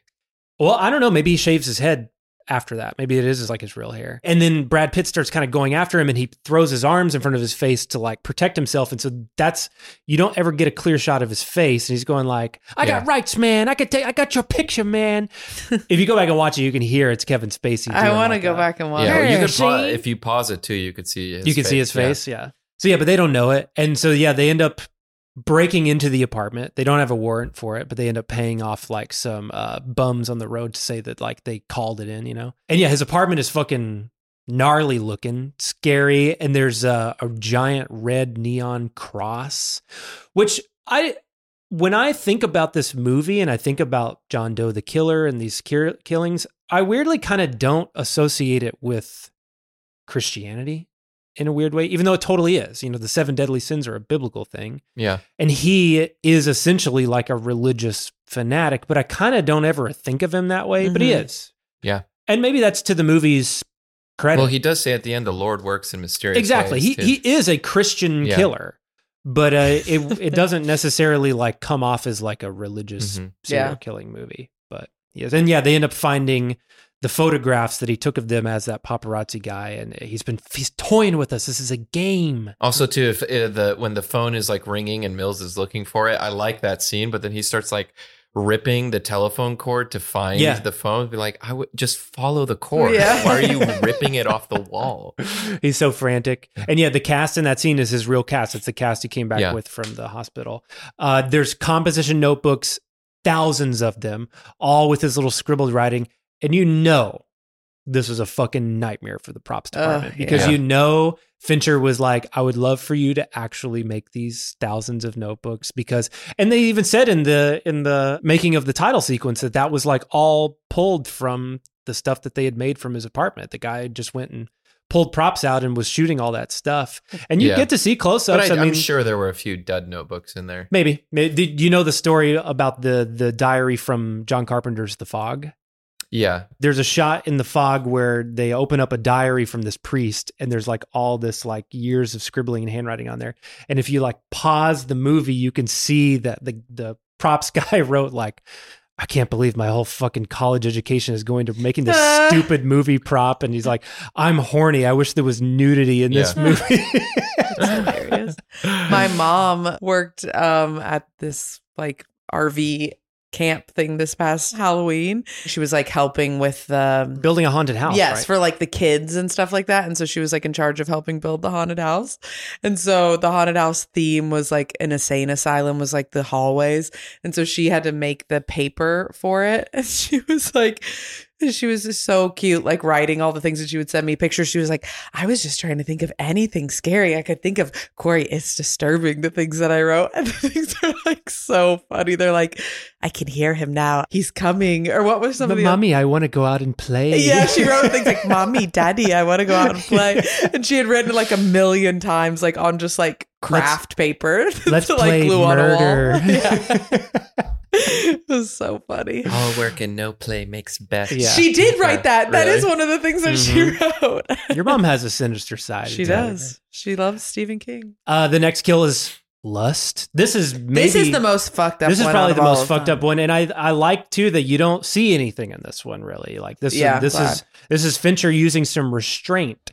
And this sequence is crazy because they have to go through the sex club dungeon. It feels almost like it's maybe an inspiration for Irreversible, which came out a few years after this. Because it feels like the rectum. It's like dark and the music is pounding and you're doing this long Steadicam push in through it to find this room. And you don't see anything. All you see is Lust written on the wall. You see that there's maybe somebody in a bed that's dead. And then you see Leland Orser there covered in a sheet going, get this fucking thing off me! Get this thing off of me! Get this thing off of me! Get this thing off of me! But you don't see what's on him. And then it cuts to like this interrogation room where he's like wrapped in a blanket and he's asking him what he did. And he's like, he forced this thing on me. he put a gun in my mouth. There was a gun in my fucking throat.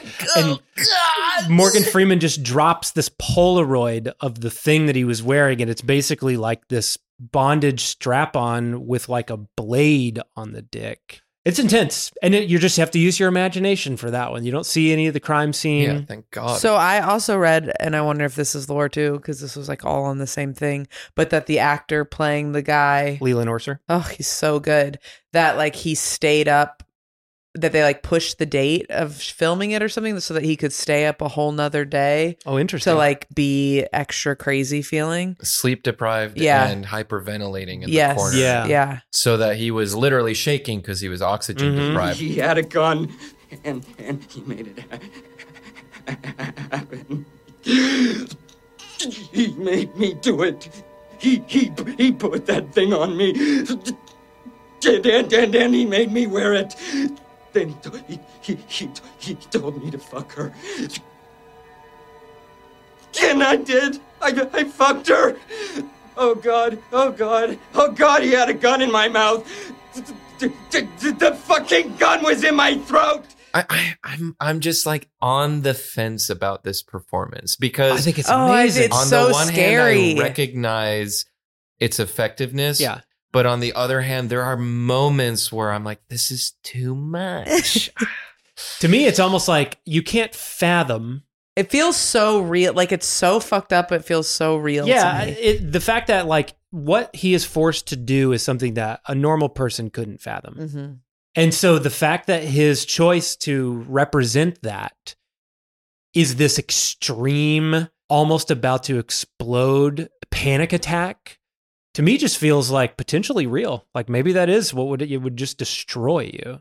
I think his performance is great. And yeah, then the scene at the bar with Mills and Somerset, I just think this is an important scene about he essentially expresses that this world is apathetic and this world sort of breeds apathy from people, and that Morgan Freeman's character admits that he's no different. He's like, it's easier for me to be apathetic, and Brad Pitt kind of calls him on it. He's like, so your solution to apathy is more apathy, like because people don't care, you don't care about people. Is that it? And it sort of shifts his brain a little bit. Mm-hmm. You can tell he's like, I won't agree with you on that. I can't agree with you on that. Like I'm out here trying to make a difference. And it's kind of what first clued me into like, okay, this movie is like not as nihilistic as it seems. It at least has a character representing like hope.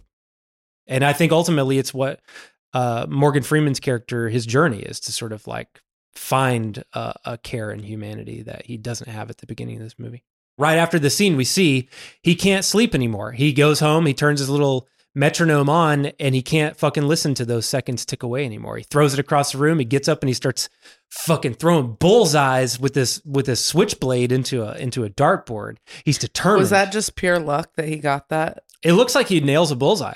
He does. In real life. Now we're kind of blowing through the kills because we get one more, Pride, which is a beautiful woman who he cut her nose off, and then he glued a telephone to one hand and sleeping pills to another hand, and he gives her the choice. You can either call for help and survive with a completely disfigured face, or you can take these sleeping pills and kill yourself. And she chooses to kill herself. And he writes like on the wall, like this was her choice or something. I didn't do it. I really like too, the lead up to this scene, you get the 911 call operators. They answer the phone and he goes, I've gone and done it again. It's creepy. It reminds me of Black Christmas, the phone call stuff. This is where the first big twist of the movie happens. They're at the police station. I love this. It comes at a perfect time. It's so unexpected and so effective. Right as the movie's like ramping up. Yeah. This cab pulls out in front of the police station. You see 2 feet step out. Detective.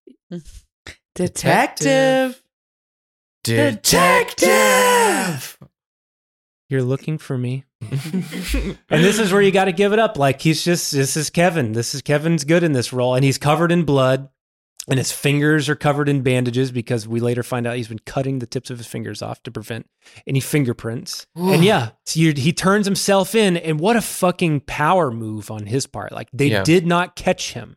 And then this basically leads to like a straight walk into hell for the rest of this movie. But the movie flies at this. There's still maybe 30 Probably about 30 minutes left in the movie. More and it flies. He tells them there's 2 final bodies and that he will show it to them, but he's got to bring it to them. The guy who plays his lawyer does a great job. Yeah, he's good. Really good. Richard Schiff, great actor. West Wing, The Lost World. It's a high hide. I love how matter of fact, he's just like, hey, this is what it is. You want the bodies? He'll show them to you. And there's a really fun moment where Brad Pitt and Morgan Freeman are like shaving their chests because they're going to get wired. Mm-hmm.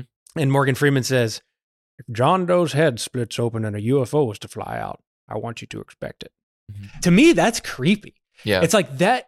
He says it in a way where it's like anything could happen. Anything could fucking happen. They have no control over any of this shit. They have no clue what they're walking into. He is in complete control.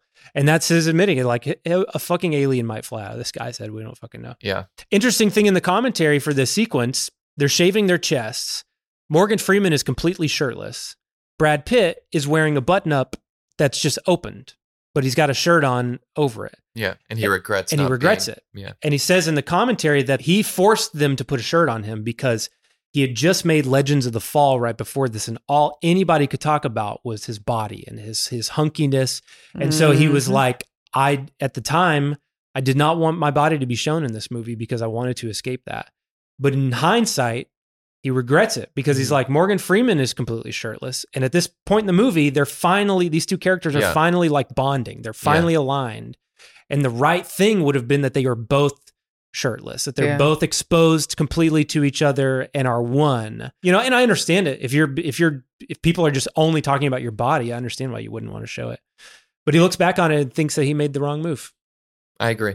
I wanted to see more of that bod. We want to see that hot Brad Pitt body. His 8-pack. Mm-hmm. Well, let's just say he gets over it by the time they shoot Fight Club. Because he transformed his body and shows it off. That was the first time I saw that, like, the 6-pack that goes down and then it goes into your groin. And what are they called?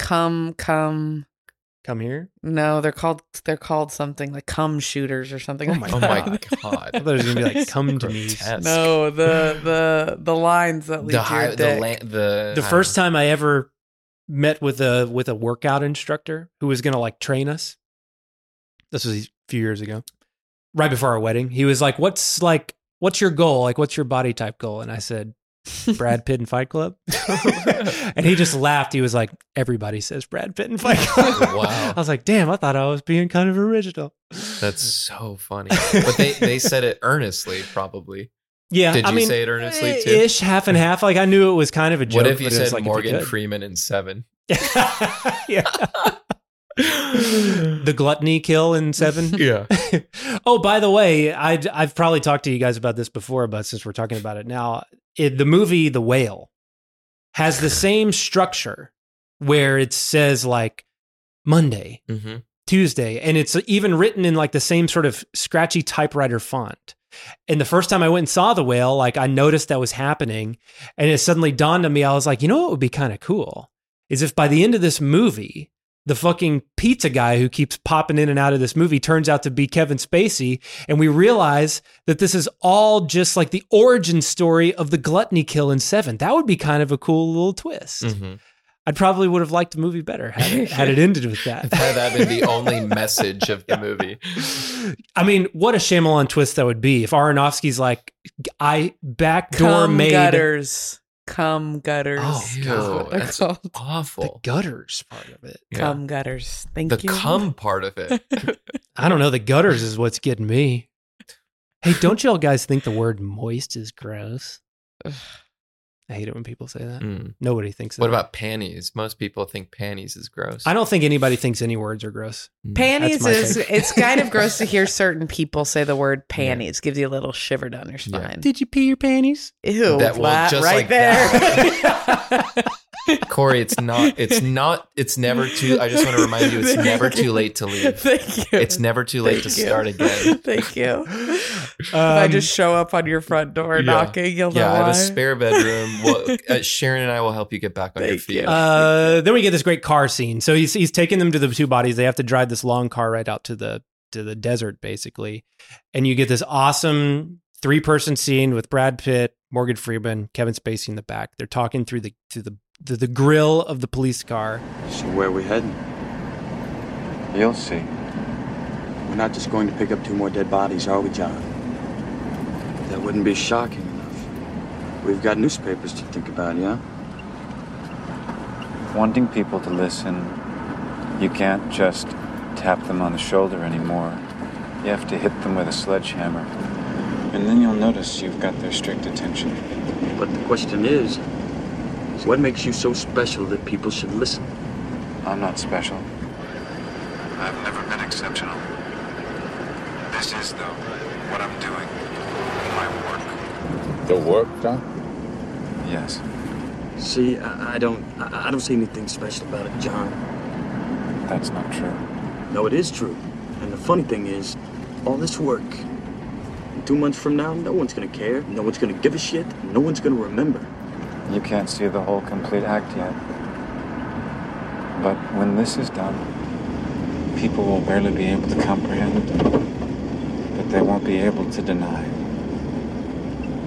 Could the freak be any more vague? I mean, as far as master plans go, John. I can't wait for you to see. I really can't. It's really going to be something. Well, you know what? I'm gonna be standing right next to you. So when this big thing happens, you be sure and let me know, because I wouldn't want to miss it. Oh, don't worry. You won't. You won't miss a thing. It's so fun and it's so frustrating. You're like, Brad Pitt, just shut. Like, you have the upper hand right now. Like when he gets under Kevin Spacey's skin, he ain't got the upper hand. But well, of course. But in the conversation, he does get Kevin Spacey like flustered. Yeah. But then Kevin Spacey just turns it on him again. It's like, just shut up. Yeah, they're really going back and forth with each other. They're trying to kind of learn more about this guy, but Brad Pitt can't help himself. He despises him so much. Right. He has such disdain for him. And Brad Pitt truly thinks he's a crazy person. Morgan Freeman, you can tell, knows this guy's got intelligence. And like you pointed out earlier, Morgan Freeman has more in common with John Doe than he would want to admit. They both actually think this world is a shitty place.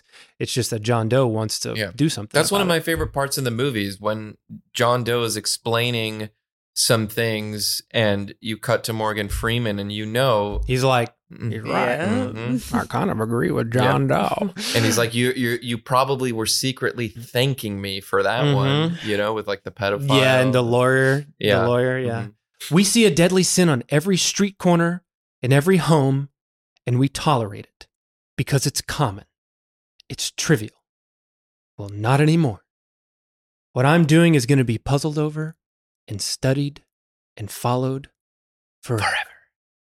You're a fucking movie of the week. You're a fucking t-shirt. Like Brad Pitt can't, he's got to throw it in there. Yeah. And he's like, don't forget that we knocked on your door. And he's like, well, I seem to remember breaking your face. Mm-hmm. What were you biding your time, toying with me? Yeah. Hard to say. You're only alive because I let you. Mm-hmm. Yeah. When he says by the end of it, like, you won't miss a thing. Mm-hmm. It's like truly spooky, especially if you don't know what's going, because the audience knows they have no fucking plan. They're walking into hell. He's in complete control this whole time. Even though they got him handcuffed and they've got the guns, they have no clue what they're walking into. He leads them out to this desert. This van comes flying down the street. It's a delivery truck. Morgan Freeman goes out to intercept it. And meanwhile, John Doe starts talking to Brad Pitt like, I admire you, detective. I admire the life you have. And he's not listening at first. He's like, shut the fuck up, you idiot. Mm-hmm. And he's like, I'm trying to tell you that I envy you and your pretty wife. And then he's like, what? Hey, man, this guy gave me $500 to deliver this box out of here. He's an Arquette. This guy? Oh, yeah. Oh really? Mm-hmm. Man, these Arquettes are all over the damn place. That's cool. They're like, get the bomb squad. McGinley's in a helicopter hovering over, like, what the fuck? We got a box. And Morgan Freeman's like, I'm going to open it. He cuts it open, and I love his reaction to this. So good. Because he's just in complete shock at what he's seeing when he opens this box. Yeah. Morgan Freeman is like critical of his performance. Yeah, he thinks he failed. He was like, I've never seen anything like that, so I didn't know how to react. Yeah, he's like, I didn't know how to access this emotion. And yeah, he thinks he like dropped I think the he ball. did a fine job. I would have loved, there's a part of me that would have loved to see him a little more emotional.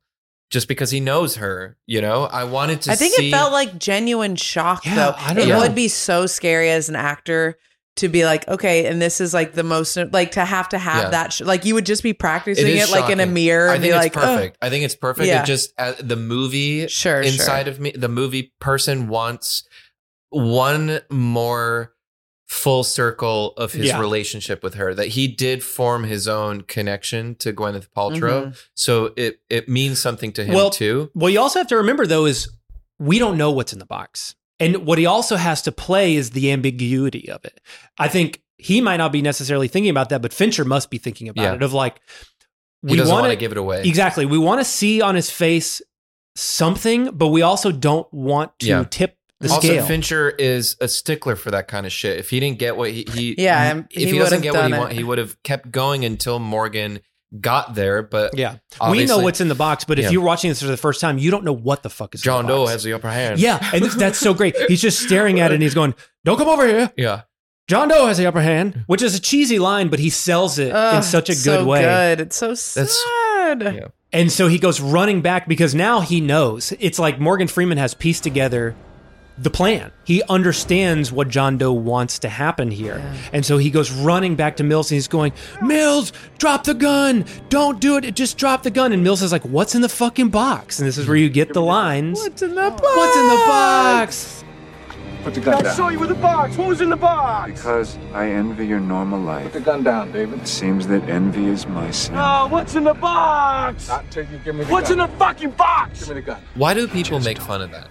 I don't know if they're making fun of it. I think it's just iconic. I think it did used to get made fun of. Like, it just feels like an SNL or Mad TV thing. Yeah. But I think he's so good in this. It's just a supremely quotable line. Yeah. John Doe starts telling him, like, I went to your apartment. And Brad Pitt doesn't know whether to believe him or not. Mm-hmm.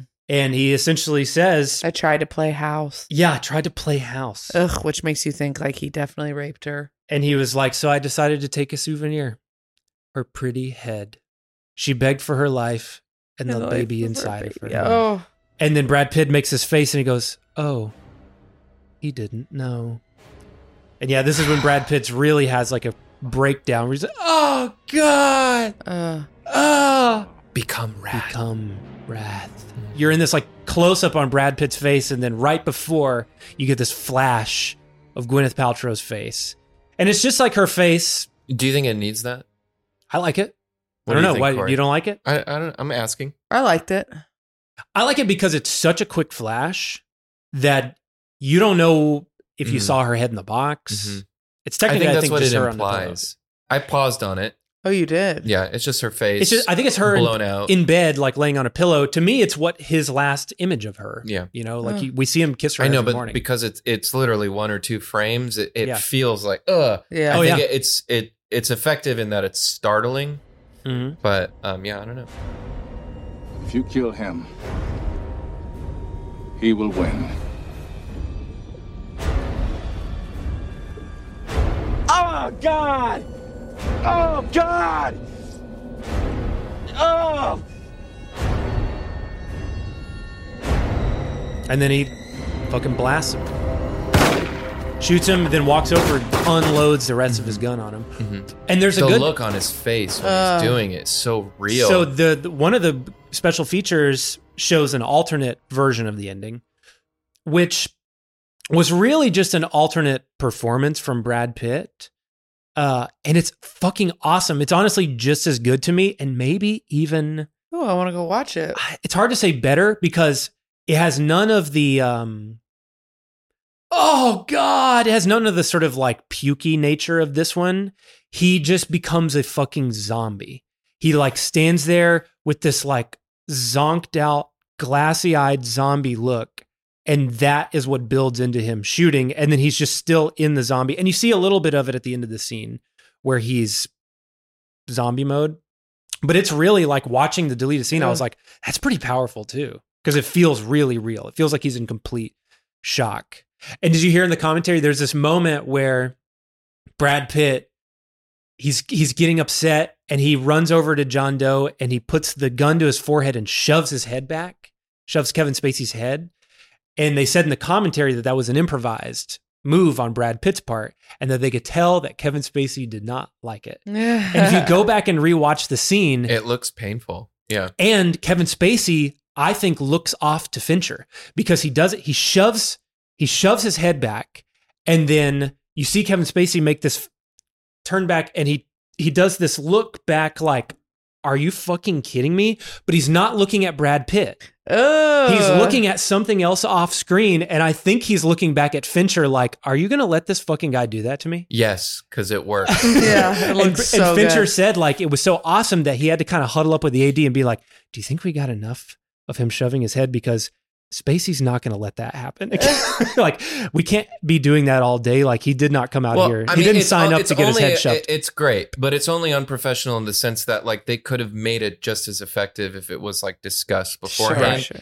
Did Brad Pitt have no control in that moment? I don't know. Maybe that's what makes it amateur. Because it probably hurts to have, like, a real gun shoved against your forehead. Yeah, Kevin Spacey probably calculates everything. Yeah. So for him, it's rookie to just do something in the moment and unprofessional. Yeah. I get it.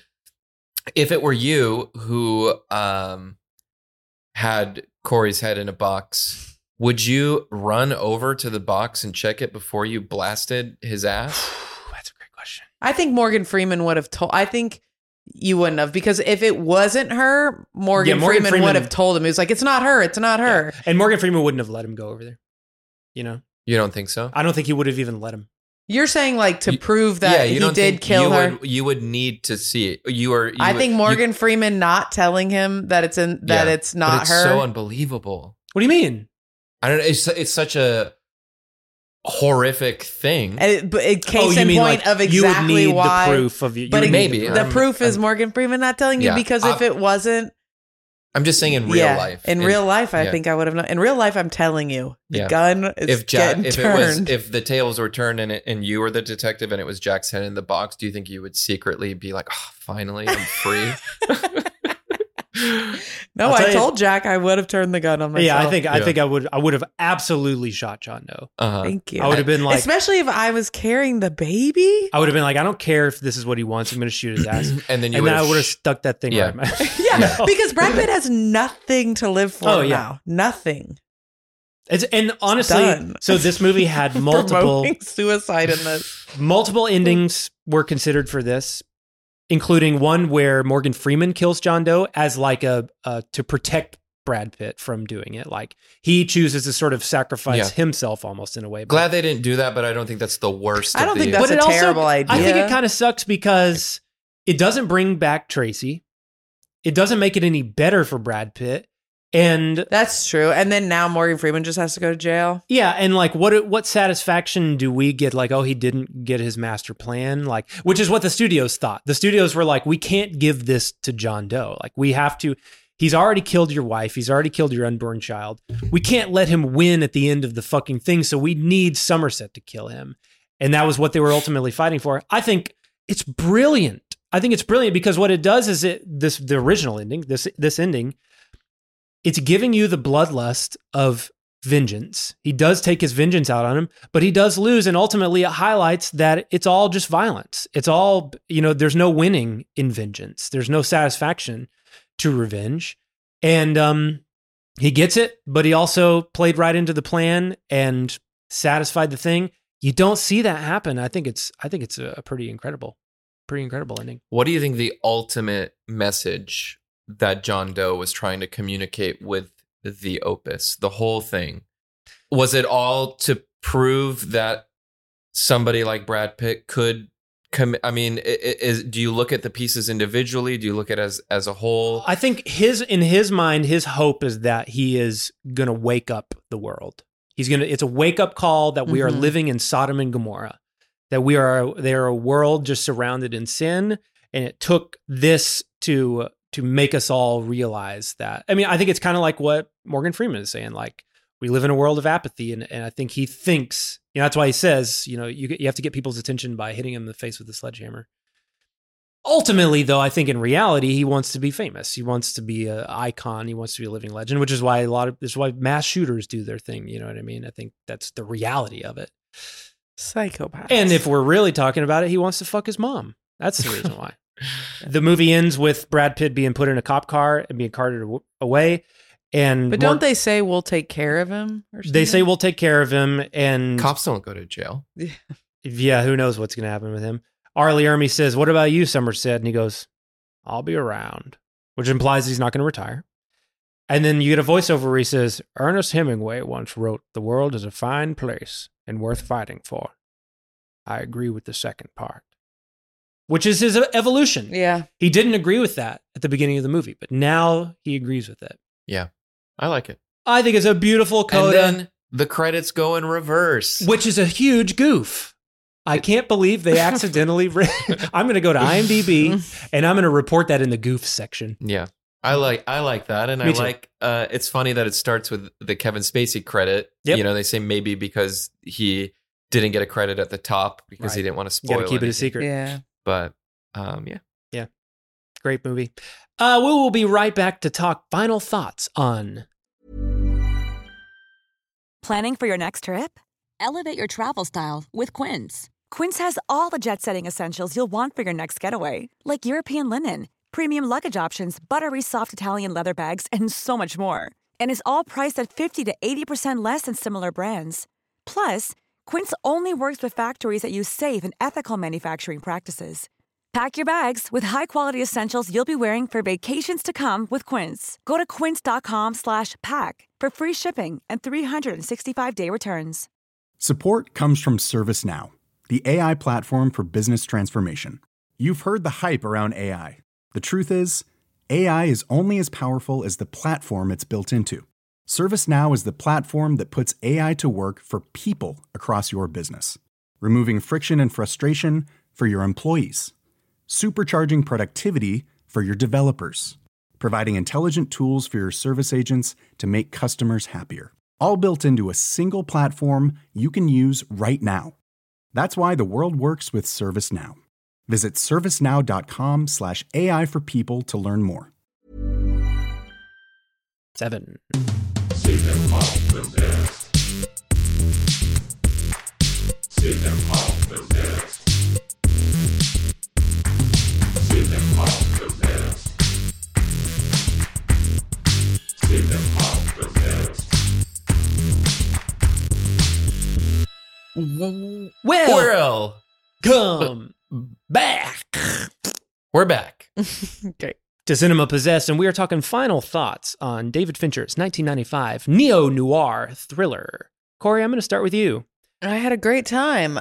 This movie, I feel like, I've definitely seen this multiple times throughout my life. This was the first time that it really, I feel like, hit the scary levels at a different level, to the point where I did tell Jack, I was like, I think we need to get like a Ring camera, or I don't it made me get kind of spooked enough in my own house and really start thinking about, yeah, definitely, because it feels like there are psychopaths like this in this world. So yeah, it really worked for me on that. I think the performances are so good. Morgan Freeman and Brad Pitt are both at the top of the game.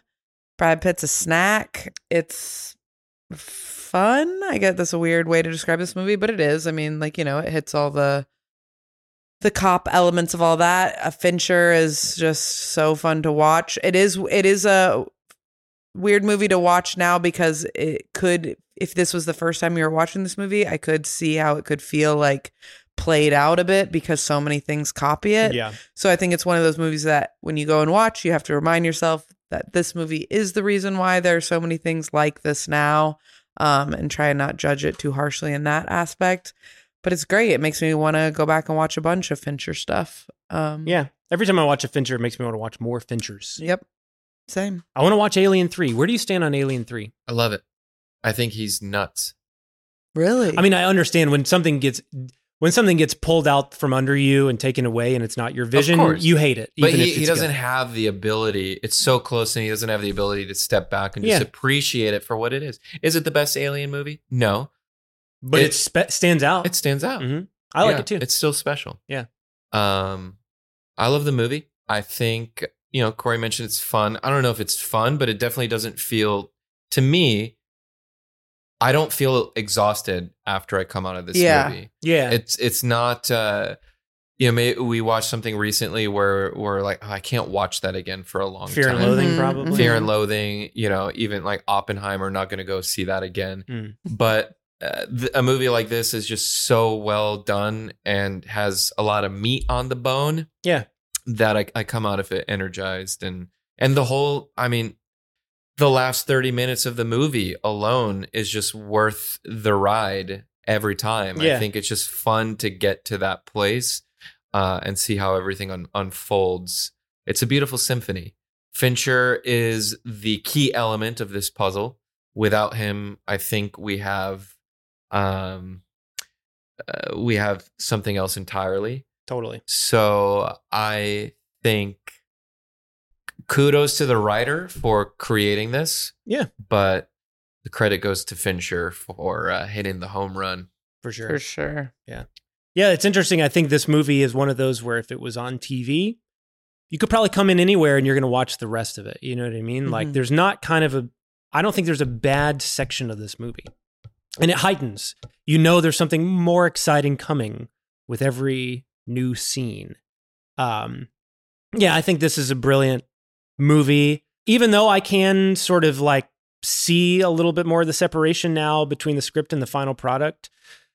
I think they go hand in hand in a lot of ways. I think part of the reason why this movie is such an emotional gut punch, but also feels not exhausting, is because it's kind of sharing the world with like a fun genre procedural. It's doing sort of mainstream stuff while also being edgy and provocative and different than those other kinds of things. And I still think it's scary, even though it's doesn't quite give me the chills like it used to. I appreciate it for all sorts of other things. And yeah, Fincher is a genius. And this was a showstopper movie that changed the course of his career. And I think changed the course of cinema in a lot of ways. And so I'm happy to have this DVD. I will probably at some point upgrade to a Blu-ray, but this is a good transfer. It looked great. I didn't have any issues with the way things looked. I like the way it looks on the shelf as well. So I'm going to keep this DVD and probably going to watch this movie again in a couple of years. Yeah, I'm going to keep this. I'm not going to return it to the library. Ooh. Let it get overdue. The FBI is watching. Yeah, I'm kidding.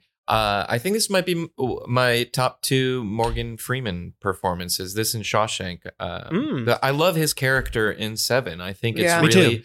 it's not too often you get a detective like this. He plays it with grace and elegance and restraint and so much humanity. Yeah. I love it. Well, now that we've said everything about David Fincher's Seven, what do you say we play the 7 Deadly Characters Quiz?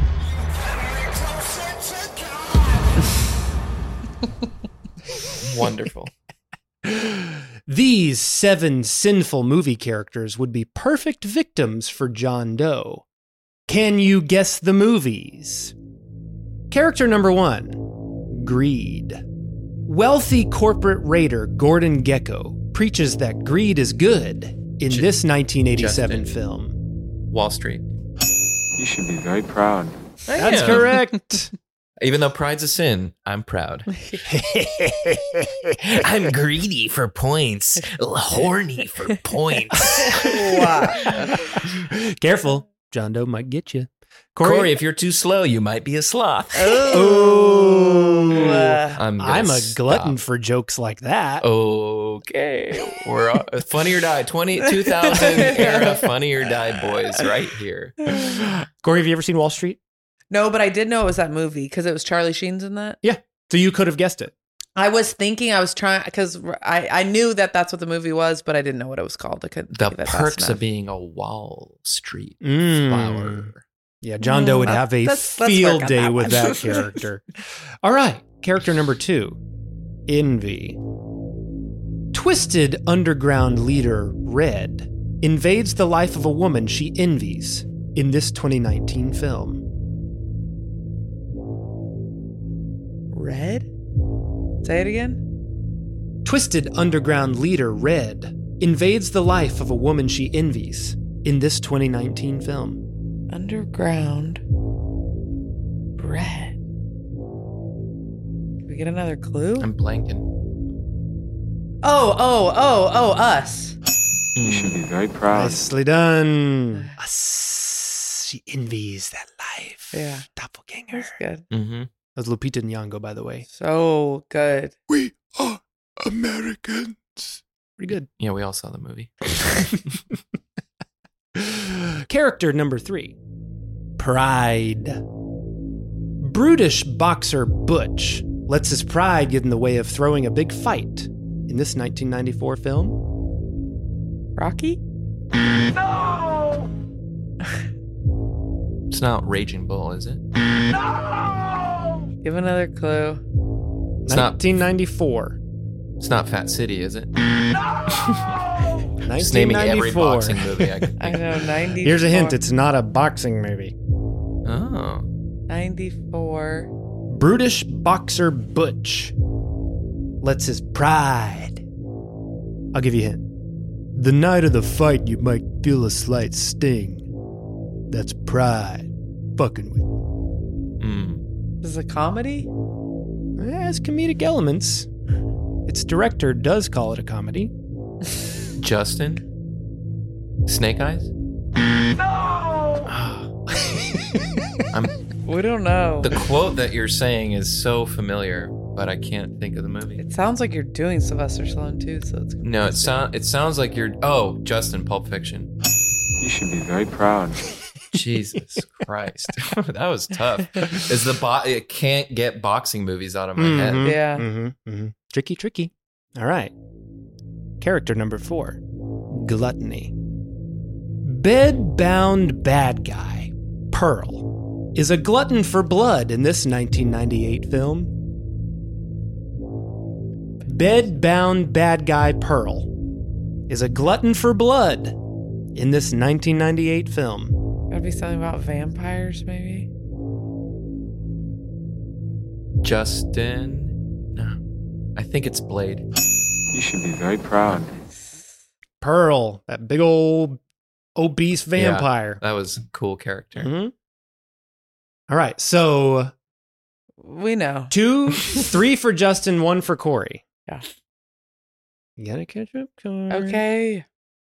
Character number 5. Wrath. Ordinary man William D. Fintz Foster unleashes his wrath across Los Angeles after getting stuck in traffic in this 1993 film. Justin falling down. Damn it. You should be very proud. Very good. You couldn't have come up with more sound bites than that. It was hard to find a yes one out there. I was able to find a couple for no. He doesn't ever say bingo. I tried because I was like thinking, does Brad Pitt say bingo? But then you search that and it's all just the Inglourious Bastards. It's a bingo scene. What you should have done for the no was only in a world this fucked up could you think something. Could you say something like that with a straight face? Okay, so Justin has 4, Corey has 1. Character number 6, Lust. Struggling actor Jake Scully finds himself dick deep in a murder plot after lusting over a gorgeous blonde through a telescope in this 1984 movie. Justin, body double. You should be very proud. All right. These are all Justin-centric, so... You live with him, though. You probably get some... You've seen all these movies? Yeah, but come on. All right. Final character. And this character is worth 7 points. Great. Sloth. Sexy stoner Floyd lays around watching TV, smoking dope out of a honey bear bottle, and giving bad directions to mob hitmen in this 1993 Justin, True film. Romance. Justin wins the 7 Deadly Characters quiz. Also Brad Pitt. Yeah. Also Brad Pitt. And that, my friends, is the show. Follow us on social media at Cinema Possessed Pod, where we announce next week's movie ahead of time. And if you want to get in touch with us, email us at cinemapossessedpod@gmail.com. And if you want to get even more possessed, head on over to patreon.com/cinemapossessedpod and unlock the Cinema Possessed bonus materials, our bi-monthly bonus episodes where we talk about more than just what's in our collection. Plus, you'll gain exclusive access to Patreon-only giveaways and community message boards. Don't forget to rate, review, and subscribe on Apple Podcasts, Spotify, or wherever you get your pods. And Justin, tell the people what movie we'll be talking about next week. We are watching Clint Eastwood's 1992 Western, Unforgiven. Ooh, and I dug the Unforgiven. Whoa, whoa. Wish that song was in that movie. Well, it might be in the next episode. And as always, keep watching the movies you love and stay possessed.